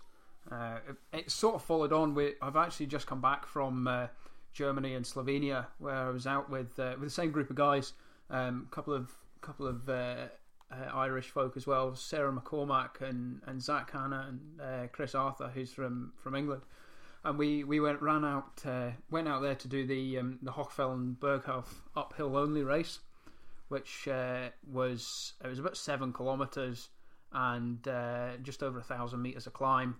Had a great race there, and then we spent a week just trashing ourselves on the hill. And then that was for a World Cup race, and then went to Smárna Góra, which was another World Cup race. And where's that one? Is that in? That's in Slovenia. Slovenia, yeah. Okay. And I take it again, it's when you go to Europe, but you race some of the other guys there. They're just there's so much depth as well in these races. And, yeah, absolutely. I mean the Hochfelden was a field of 300 and something, and I came 23rd, I think, and I was beaten by the first lady, a woman called Andrea Meyer, who's an absolute animal when it comes to running uphill. So we raced out there and had a really good time, and it was great fun spending a week with athletes of that quality. Guys that are all on their day better than me generally. So that's something I would recommend listeners, no matter what level you're at. If you get the opportunity to go on a holiday or on a training camp with folk that are a bit better than you, take it. Go, because although fitness by osmosis is not exactly a thing, it being encouraged to go out running more and harder and faster than you would do normally is only a good thing, and you don't even realise you're doing it because you're having so much fun. So essentially, it's like listening to the Tartan Running Shorts podcast. When you fitness by osmosis. So when you guys are running your long runs, you're improving so much. You won't believe it. So continue listening to Tartan Running Shorts. And we've got. I think this is our half a year episode, I believe. If James gets on this week, episode number 26, I believe. There you go. Shameless plug. So shameless plug there. So if you haven't listened to all those episodes, that's 26 hours at least of content. And some of them are banging near 2 hours long. So yeah, that's when we've got so much to talk about. But yeah. So in terms of you've got that coming up, and you've obviously you had a great time in Europe, and you've had a really good season, to be honest. Like a few niggles and a few. Again, going over your ankle issues, and you've come back really well from some of the injuries that you've had this season. And I think probably the main thing what I was impressed about was your resilience to really when you're injured is to cross train well, and you've dabbled in some cycling as well as a cheeky little triathlon as well. Well, I'll talk about the cross training first, and then we'll get to the triathlon, but. I went out to Recce, the Ochel 2000s. I went out with a guy from Carnethy, Liam Braby, who's given me a few navigation tips. So Liam, if you're listening to this, thanks very much for that. Thanks very much as well for listening. Yeah, thanks very much. You're one of 9, I think, tonight.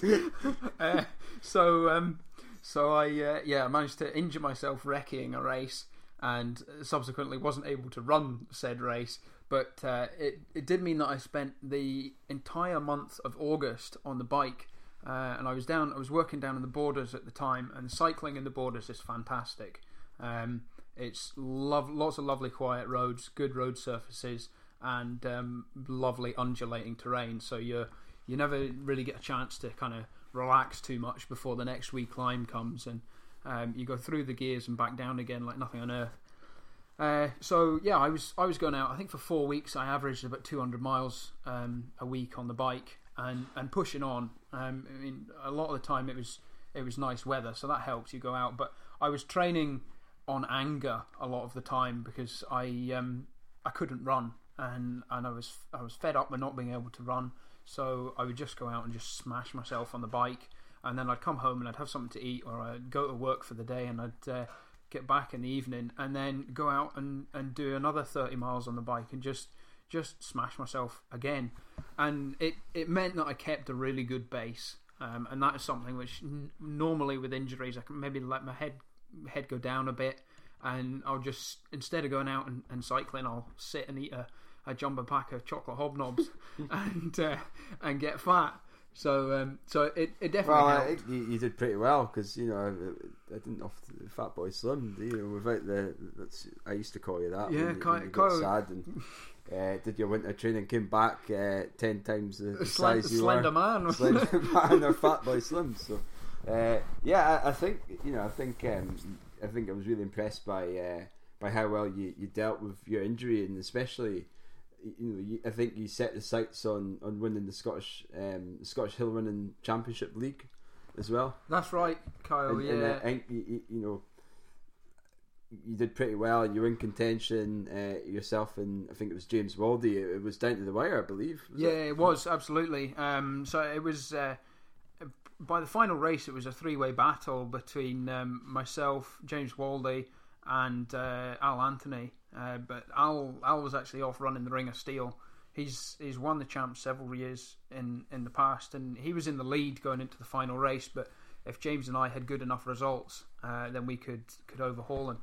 So it was right down to basically first man across the line in the final race of the series, won the champs. And I think I had a bit of advice from Kyle, and which wasn't 100% useful, if I'm honest. I had a bit of advice from Kenny Wilson, who's obviously a big friend of the show, and just the show, not us. Well, no, we love Kenny, and he said if before a race, he just goes out thinking, this is what I enjoy doing, and this is what I want to do. And that, I think I'd lost track of that. I was putting too much pressure on myself, getting too worried about trying to get the result, and not thinking enough about just going out and racing other good runners. And that's what I'd really enjoy doing. And so that sort of 48 hours before the race, I got that and was suddenly able to relax and get a couple of decent nights kip before the race. And then I got there, and there was James was there obviously, and Sam Alexander, who was another top 5 contender, was there, and so it was just a case of, right, get your head down. I'd recce'd the course, so I knew what I was up against, and just went out and ran a hard race and thought, this is what I enjoy doing, and it paid off. I wanted it. Don't get me wrong, I really wanted that championship this year. It was there to be taken, and I was damn sure I wanted to get it. Well, I think James has maybe been a little bit too harsh, and I didn't give him sound advice. Now, I went for the reverse psychology theory, I suppose, and that was to say, James, I just don't think you've got it in your legs. I don't think you've got I don't think you've got the running specific training, and I was maybe slightly. I think I believed in him, and I knew that would kind of make him want it more. And go out and prove Kyle wrong. I'm going to prove Kyle wrong here. And what happened, James? Yeah, you went out and you kicked ass, and you did it well, and you did it with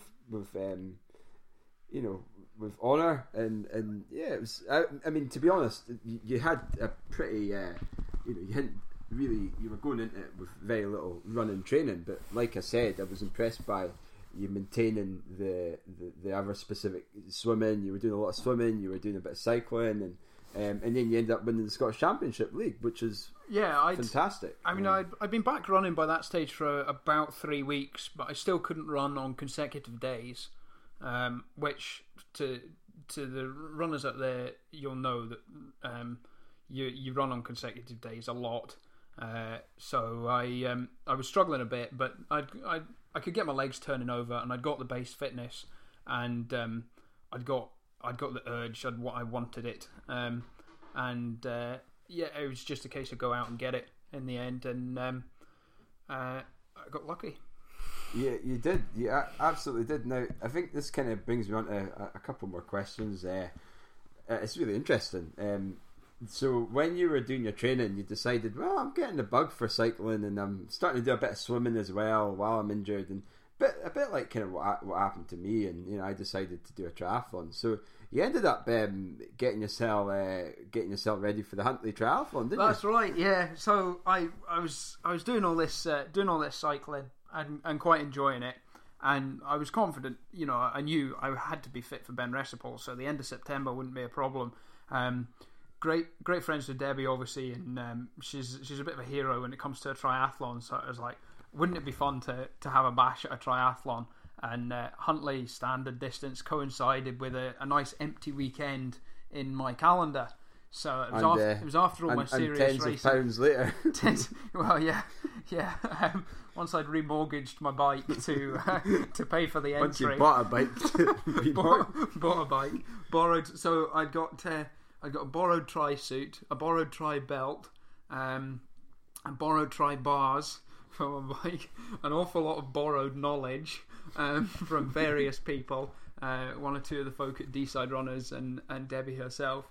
And so off I went. I did I think I did a session in the pool once a week for about 6 weeks beforehand, off the back of lots of cycling and obviously a general run fitness, but without the specific sessions and specific run training in the lead up to it.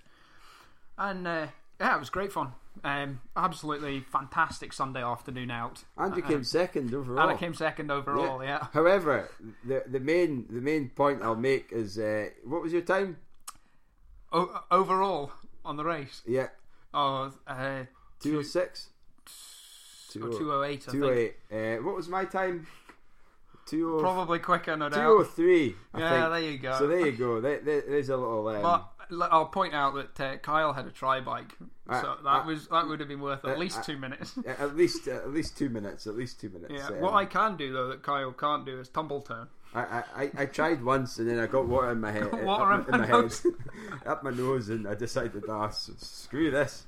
I'm just gonna push off. So, but no, I think conditions do vary in triathlons, but that was my best ever triathlon. I mean, one of the only ones I did, but it definitely made a difference on the tri bike. But I don't think I could go that speed on a bike again. And I think I just remember Debbie being because she came out the water first overall, and me going past her on the cycle 3/4 of the way in, and that was that was my. So your incentive was to beat Debbie. That was my only that's why you purpose went so was quick. to beat Debbie in the race. And I think if we were to race that, I think it would be almost neck and neck in terms of. I think we'd probably finish at the same time. I was quite confident that had Debbie raced that day, I'd have been beaten, because I know for a fact she'd have been quicker than me in the pool significantly. She'd have been a lot quicker than me on the bike, and I might have clawed a wee bit back on the run, as I did to everybody there. Oh yeah. My run, I ran 36.5 for a 10k, but I was almost 4 minutes quicker than the rest of the triathletes. Yeah. So triathletes, if you're listening, you need to train at your running, because otherwise people like me will turn up next year. and I might do. Or get faster in your swimming and your cycling so that you can hold on in the run. Yeah. I think that's it. That's why I quite like triathlons, and I know we're talking about triathlons, a running show, so I think Debbie will be upset because I don't think there's a Scottish triathlon podcast. So yeah, there you go. We better stop talking about it. I don't know. Running's a third of triathlon. There is a third, exactly, and it's probably a little bit more than a third because your swim's usually the shortest discipline. Then it's your cycle is the longest, and you know, in between the swim and the cycle, the run distance and discipline. So anyway, so that kind of rounds off a fairly cracking season for you. Yeah, it certainly did. So what's after Trophy of Benoni and you know, doing a few days out in the mountains? What's next for you in the agenda? And what's next is from a short-term perspective in the winter and into next year. So immediately is my annual winter break, and that'll be 2 to 3 weeks of doing nothing at all. Hibernating under a tree. Hibernating under a tree. Yeah. Making a tree house for yourself and something like that. No, it'll be 2 or 3 weeks with no running and no cycling and no swimming, and that's just to completely let everything reset. You know, I'm on. It's a bit frustrating because I'm coming on to some quite good form at the moment, just with the base mileage that I've been doing and the odd session. But everything's just a bit fatigued. You know. Now, my argument though, James, I know you're saying you're a little bit fatigued and you're coming onto form. Why lose the form when you're gaining it? Because in the middle of November, as far as I'm concerned, it's completely off season. You know, I don't really run cross country, generally speaking, because they start in October and November when I've got to the end of hill season and I'm absolutely trashed and I just want to have a rest.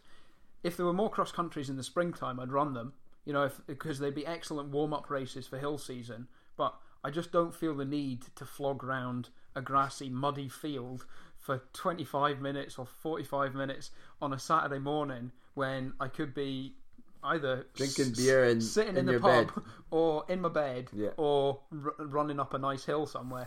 So I don't really see the need to come onto really good form now and then delay taking a break until later in the year, because all that's going to do is eat into my winter training block, which will then kind of delay me getting fit for the spring season when the hill racing comes back in, and that's what really matters to me. So I'd rather take the break now than have to take the break in, say, February, when I'm then curtailing my winter training in preparation for the April kind of racing kicking off. I think that makes sense. I think, you know, everyone approaches it differently, and you know, some people like just taking the break off racing completely to reset, or you know, some people like to race throughout the whole time. But I think it is important. It is a long season cross country, and it's the same length as hill running. The season, it's just in the winter, and but you know, when you focus your A races in the summer, then naturally you're going to have to take the break at some point in the winter. So with that in mind, there's a few next year. There's a few cross country races in the spring. Would it be? Do you think you look at maybe getting some speed and doing like the national cross country championships or any of that? Would you? That would be an aside, really. I mean, the intention is after this wee break is to get a 4 or 6 weeks of road training in. And yes, I said the R word. I'm sorry to all the other hill runners out there, but there's a time and a place for running on the roads, and that is during dark, wet winter evenings, and for doing short speed sessions. And the rest of the time, don't bother with it. It's awful. Well, I'm kind of gonna relate that to almost one question and 2 questions in one. So, ultra, like I say, road running. When are you going to do a half marathon or a road marathon? Is my answer. Okay. Question, not answer. When am I going to do a road marathon? Not if, when. Probably never. A half marathon is on the cards for the late winter, early spring of next year. So March time. Are you going to reveal where it is?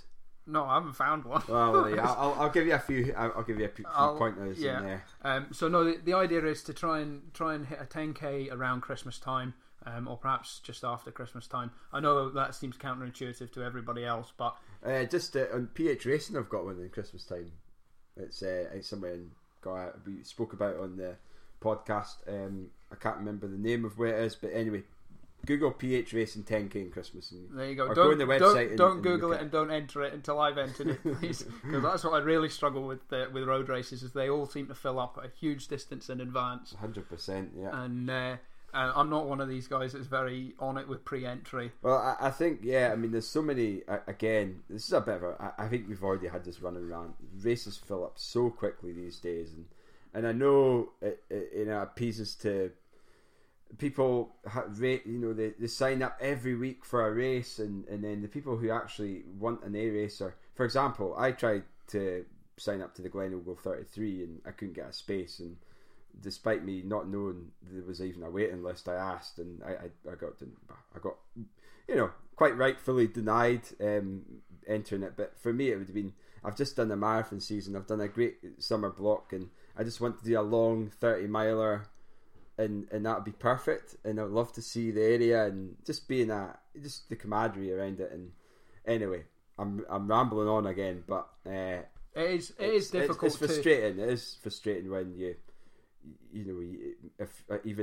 was like 5 weeks ago, and it's filled up, and they've closed the entries, and even the people on the waiting list haven't even got the opportunity to do it. And yeah, and I know why. It's there's popular races out there. You've got to control the numbers of participants, just to control the race operationally, I suppose. But anyway, going back to what we're at, so. You're gonna do a half marathon, yeah. But you're never gonna do a marathon, despite me not letting you into my house. And next time you arrive, until you tell me, you swear that you're gonna do a marathon one day. I certainly intend on doing a mountain marathon. Well, okay. Well, that was my next question. Was are you gonna do a long distance mountain marathon?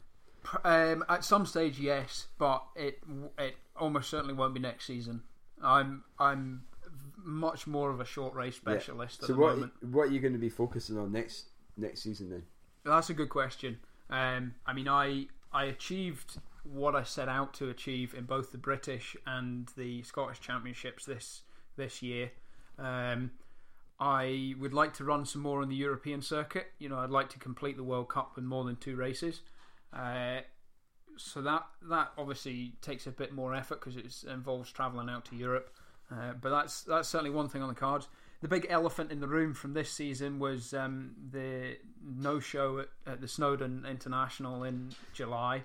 I was on some very good form in the beginning of July, and then unfortunately ended up ill for about a fortnight over the course of the Snowdon race weekend. So that's still a race I feel I've got unfinished business with. I think as well, I'm going to put out there for you, SB. Podium at Snowdon at least is definitely on the cards. I mean, I think the type of race it is for you, if you get the right day, and again, depending who turns up, I think a win should be you should be looking at a win there. And not only that, you're one of the, you've done the GB circuit and you've done the international circuit. There's the World Championships, and there's a GB team for that. I think, again, depending if you're on form and you get the right type of race, then I think, is that something that you'd be looking at aiming for? Because all these races are trial races, and I know it's not necessarily the case in all GB selection races, but certainly for short distance races such the hill running and mountain running, you've got a trial opportunity to put your legs where it matters. Yeah, again, I wouldn't put all of my eggs in the trying to get a GB vest basket, if you like. I certainly, if I'm fit and there's a gap in my calendar, then I would run the trial races without a second thought. But at the moment, at least, I might say something completely different in 6 months' time, but at the moment they would not be A races for me this season. Neither of the courses, the looped course that we ran at Sedbergh, was it Sedbergh this year? Yes, I think so. I have a thing about looped courses. I just don't like them. There are enough fells out there. This is another rant. You're just going to think I'm a very negative person, but there are enough fells out there to run single looped courses. The uphill trial at Skidder, that's perhaps a race I could do a bit better on, because it's a big sufferfest up a hill. and Scottish hill runners are quite good at suffering because an awful lot of Scottish hills are quite miserable. So there's I certainly would intend on running them, but at the moment they wouldn't be A races for me. Okay, brilliant. Well, good luck, James, for next. I'm sure I'll see you before next year, I hope. And I've got the last kind of section of the show is fartlek questions. Oh, yeah. I know. Now that you know what an interval session is, you should know what fartlek is. Is that the case? That's roughly the case. Yeah, speed play in something Swedish. like that. Yeah. So here we go. Favorite shoe? Brooks Pure Grit 4. Okay. Pre-race meal? Or the night before is a big plate of lasagna, preferably crispy. Way. I think that's Kenny's as well. Funnily enough, Yeah, and lasagna. I'm sure there was a fantastic chef made that one time. It was, yeah, and it stuck with me. Lasagna and a salad and a baked potato if it's a long race. Okay. 5-kilometer road race, emphasis on the road race, or half marathon road race? 5k. 5k, short and sweet. Similar question. Favourite distance? Well, again, in hill running you don't really do races by distance, you do them in time. So I would say something that's 35 minutes. Short and sweet again. Short and sweet. Yeah. Casio watch or GPS watch? Now there's a reason I added this one in. Oh, I thought you would. Every time I used to wear my GPS watch, the Suunto watch I wear. I always stop it when I open a gate. Now you kicked off one time. I remember that. I kicked off. Okay, so for listeners that don't know me, until the spring of this year, he's only just got a phone. No, I don't have a phone. He doesn't even have a phone that has apps on it. It's a phone that it just gives you a text message. I've still got a Nokia. Nokia, that's the guy. But I could drop it. Anyway, going back to the watch, I didn't get a fancy GPS watch and actually start using it until April of this year. And I still don't use it for races. In fact, I've completely stopped wearing a watch in races at all. I just go out and run, and time doesn't matter. I don't particularly care about it. And I don't use a GPS watch for sessions either. I'll just use an old-fashioned Timex with a beeper on a repeat. So I'll do 2-minute reps with, say, 1 minute off. And it'll just be repeat, and so an old-fashioned watch, or preferably racing, no watch at all. All right. So the question is: Casio watch or GPS watch? No watch. No watch. No watch at all. There you go. All old school. Old school SP. Yeah. Run by feel. Run by feel. Right. Well, I suppose my what would I say? Anyway.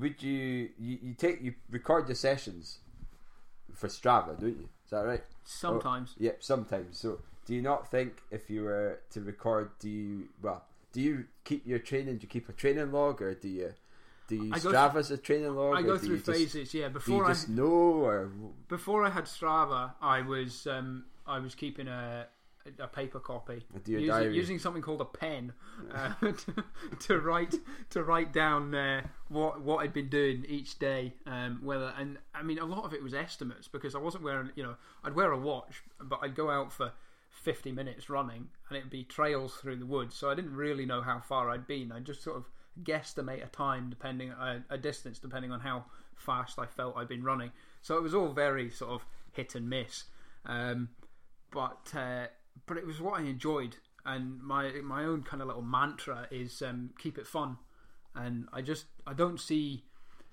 the need in making running so regimented that it no longer becomes fun. So a couple of sessions a week, structured, and then the rest of the time just running around in the hills. Absolutely, and as you know, as he says, he keeps it fun, and he runs down hills like a madman and mashes up his ankles. So there you go, keeping it fun as always. Keeping it fun. Keeping it fun. Nothing better than a watermelon for your foot. Yeah, well. But hey, he likes it, he enjoys it. But it's not. I mean, that's obviously an accident. There's never running's never without its own risks, and that's something that you've done really well to manage as best you can. And yeah. Anyway, I'm rambling on again. This is meant to be quickie questions, fartlek questions, and we're only at question 5. Favorite race? Oh, I should probably say Morven, but I might say no. I'll stick with Morven. Morven's a great wee race. A local race to a local PT muddy heathery race. SB's back door. Yeah, and inside my back garden. Yep, that's right. Favorite distance? 35 minutes. Again, he only measures it in time, so it's he doesn't know the distance. No. Yeah. Scottish Hills or Alps? Scottish Hills. You don't get bog or heather on the Alps. Favourite beer? Oh. Pass. I'll come back to that. He doesn't drink beer. Tennent's Lager. Tennent's Lager, there you go. There's one for you. Favourite session? 2 on, 1 off. 2-1. What's that then? What's that? 2 minutes 2 on, minutes 1 minute off? 1 minute off. Right. Pump up music now. I think Here we go. Now, don't you tell me any fibs here, because I know exactly what your pump up music is, and it's going to get revealed on TRS. TRS exclusive. First heard here. I have a CD by a band called Heron Valley. He doesn't have a CD, it's a cassette. No, it's a CD, and it lives in my car. And it is traditional Ceilidh songs, so which I will listen to on my way to a race, which Kyle and Debbie and Kenny were subjected to on the way to the Great Aberdeen Run. And how well we all ran really well that day. So yeah, you did all run really well. Yeah, a bit of Gay Gordon's as the warm up. Something like that. Perfect. Right, I've got. I think I've got one more question. Kyle Gregg or Debbie Gregg? But right. Debbie's listening into this, so you better be fair, because well, Debbie does. But I'm also listening. I know, but I can abuse you. Debbie does 3 sports, so Debbie Gregg. There we go. Okay, right. Last question, and I know you know what a beer mile is, even though you don't drink beer. What would you estimate your beer mile time is? And you have done one unofficial course, I'm sure. About a year ago. The 200 yard lap. That was at it was a wedding, wasn't it? That's right, yeah. Mile. 6:55. 6:55. Now my PB is 6:53, so good answer. On the beer mile? I think so. Oh, I was just being positive. I was going to say 7, but I thought I'd go positive and call it a 6. Yeah. Again, back to me. Anyway, I think that rounds up James Espy's interview on Tartan Running Shorts podcast. Really appreciate you coming along and being interviewed. What I will say is he never had any notes or any prep. I just got my dictaphone out and started recording. So yeah, hopefully it's been enjoyable, it's been insightful, and any questions for James or any feedback, please give me a shout. You can email it to blackhole@trs.co.uk and it will be received gratefully. There we go. Right, thanks very much, James. Thanks, Kyle. Cheers.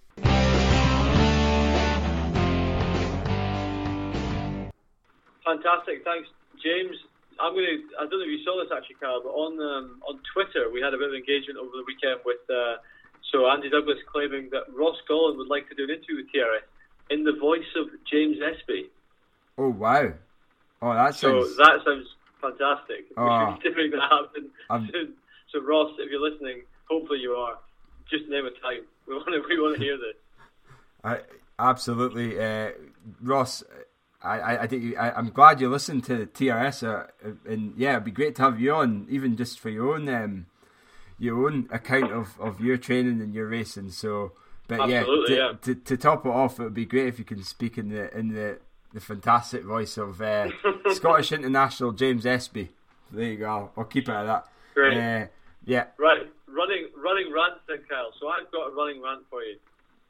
Well, I haven't got any rants. I've got nothing. You crack on. I haven't been running to have a rant about anything, so go for it. Well, my rant is, so obviously just run the Frankfurt Marathon. Frankfurt has an elite pen that is sub 2:30. That's fine. I'm totally okay with that. The next pen is 2:30 to 3 hours. Now, I'm stood maybe 4 back from the front of that pen, maybe, or, I don't know, between 5 and 10 runners back, something like that. Now, you can get in the pen apparently closed at 10:02. So I'm in the pen from 9:40, 20 minutes before the start of the race. It fills up, so by 9:45, it's pretty chocker. Now, for the next 5 minutes, there's people clambering over the side fence to get into this pen. Bear in mind, I'm right at the front. This woman gets in, and I don't want to be the guy judging the book by a cover, but she gets in, climbs over this fence, gets lifted over the fence. She stood there taking photos of everyone, taking selfies, all that, and I'm thinking, she's not going under 3 hours. So anyway, I was getting quite annoyed. Everyone, all these sort of folk are jumping over, and this boy next to me, the Shelton guy, goes, "Hey, love, what are you going to run? 2:45?" And she goes, "What? No, 3:15." And he said, "What? Get out." And anyway, then a lot of people were getting quite irate, and there was actually quite a lot of Brits at the part of the field where I was at in the pen, and it got quite hostile. People were asking people who were jumping the fence, and myself included, people were trying to get in, squeeze in at the front, saying, "What time are you looking for?" No. 2:55, 3:30, 3:45, whatever it is. No, get back in the pen. You don't. And so my rant is, people who are, I've gotten into the pen in good enough time to get a position in the pen. There's a gate at the back to get into it. People are clambering in with 5 minutes to go, and they're trying to get to the front of the pen, and they're running over an hour slower than the winner. What are they thinking? It's a nonsense, absolute nonsense. So the problem is, the start of the race was and I heard this was going to be the case before I went, and sure enough it was. The first 400 metres is a shambles. I know that happens at most races, but you've got a marathon like that, you think you're not going to get folk who are running, an hour. There was a guy near me who said he was hoping to break 3:30. He jumped the fence, he stood right in front of me at the start. I'm thinking, I'm hoping to go about an hour quicker than him, and he's jumped right in the. I mean, come on, man. Yeah, that's shit. That is shit. I would agree, especially when you've trained so much, and that you're going to lose seconds because this idiot is in front of you who's just going to slow you. He's just going to get in the way, and I'm sure exactly. It doesn't seem that it's a big start line either. It seems quite. Oh, it's pretty narrow. Yeah. And do you know what? The worst part of it is a couple of people took a tumble to start because it's busy. You see it across country, and it's horrendous. A couple of people's hands on the back, and they go down. 2 or 3 people at the start of that race went, because it's chaos when they hit the horn and you all go. It's quite narrow, and a few people around me went down, and they're on all fours, and they're getting trampled on. Can you imagine? You've trained, you're in the shape of your life, and 3 seconds in, you're on your front, and someone's running over the top of you. I mean, and it's because it's just chaos, absolute chaos. Anyway, that's my rant. That's the only one I've got from Frankfurt. Everything else was superb. My only rant is just get the start sorted out. Yeah. Have a pen at 2:40. Just have a pen at 2:45, and just marshal it better. I bang on, Tom. I also think people just need to be a little bit more aware, of if that 3:30 person had a 5-hour guy in front of them or her, they wouldn't be happy with that. So it's the same applies regardless of where you are in the field. Exactly. I think what people don't realise is that, I know it sounds like it's going to sound a very elitist rant, and I must say, I'm not someone who's elitist, but I'm not someone who's elite, but I'm someone who's trained hard, and I've worked really hard to get into a pen and get into good shape, as is everyone around, a lot of people around me, and it's the same in any race. Your race can be thrown off by some muppet who gets in where they shouldn't be. I mean, just know your place and don't get in the way of other people. Respect the fact that other people might be there in better shape than you, and you don't need to be on the front line. Well, a similar kind of, not rant, but observation at Chicago. So I had 3 girls, and I think we spoke about this. They were very positive and chatting away, and obviously they didn't even know each other, but they almost formed this close friendship, and they were just ahead of me. Now I didn't mind that, because Debbie was there, and they're quite good looking girls, but then I was like, well, I'll just move to the front, once they have the yap, when it's a few minutes left to go. But then all of a sudden, now this isn't got enough. One of them, they formed this, one of them needed a pee, and there was nowhere for them to go. So the girls hid. They did this little huddle around this wee girl who needed to pee, And off she went, and I'm just looking and not in beyond belief, because it was just a bit awkward for me. So that was my kind of hint to, right, I need to move to the front here, and I got to I literally got like the second row at the front, and it was fine for me. But jeez, that is not a rant at all. But you got to go. And I went to Niagara Marathon half a minute before the race started. I was behind a tree, because of the issue with the delayed bus arriving 7 minutes before the race. But you got to go. There you go. Here's a tip from me. I did this in Chicago last year. I did it yesterday in Frankfurt.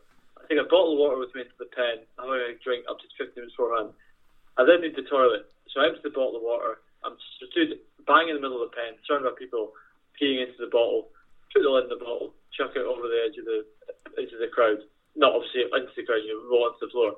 But if you're worried about taking a pee at the pen, take a bottle with you. That's what I do. That's a good idea. And you can be, honestly, it's like, okay, you stood there with your Johnson in a bottle, but that's it is what it is. Well, Better than need 10 minutes in. So what races have we got coming up this weekend? The only one I'm really aware of myself is the Templeton 10 in Dundee this weekend, which is a good 10 mile. I found one on the Dundee area.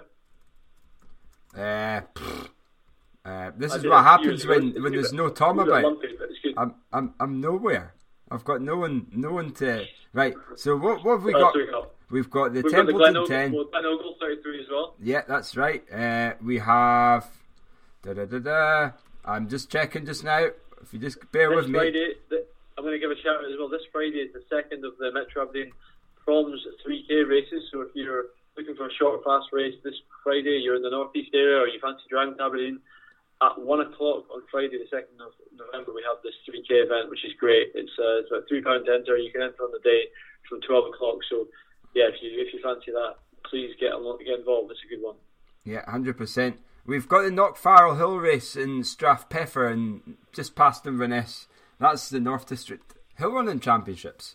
So I do believe there is entries open for that. So if you do fancy that, it's actually a really good introduction to hill running. To be honest, I would class it as a tough hill race, an easy hill race, but a tough cross country.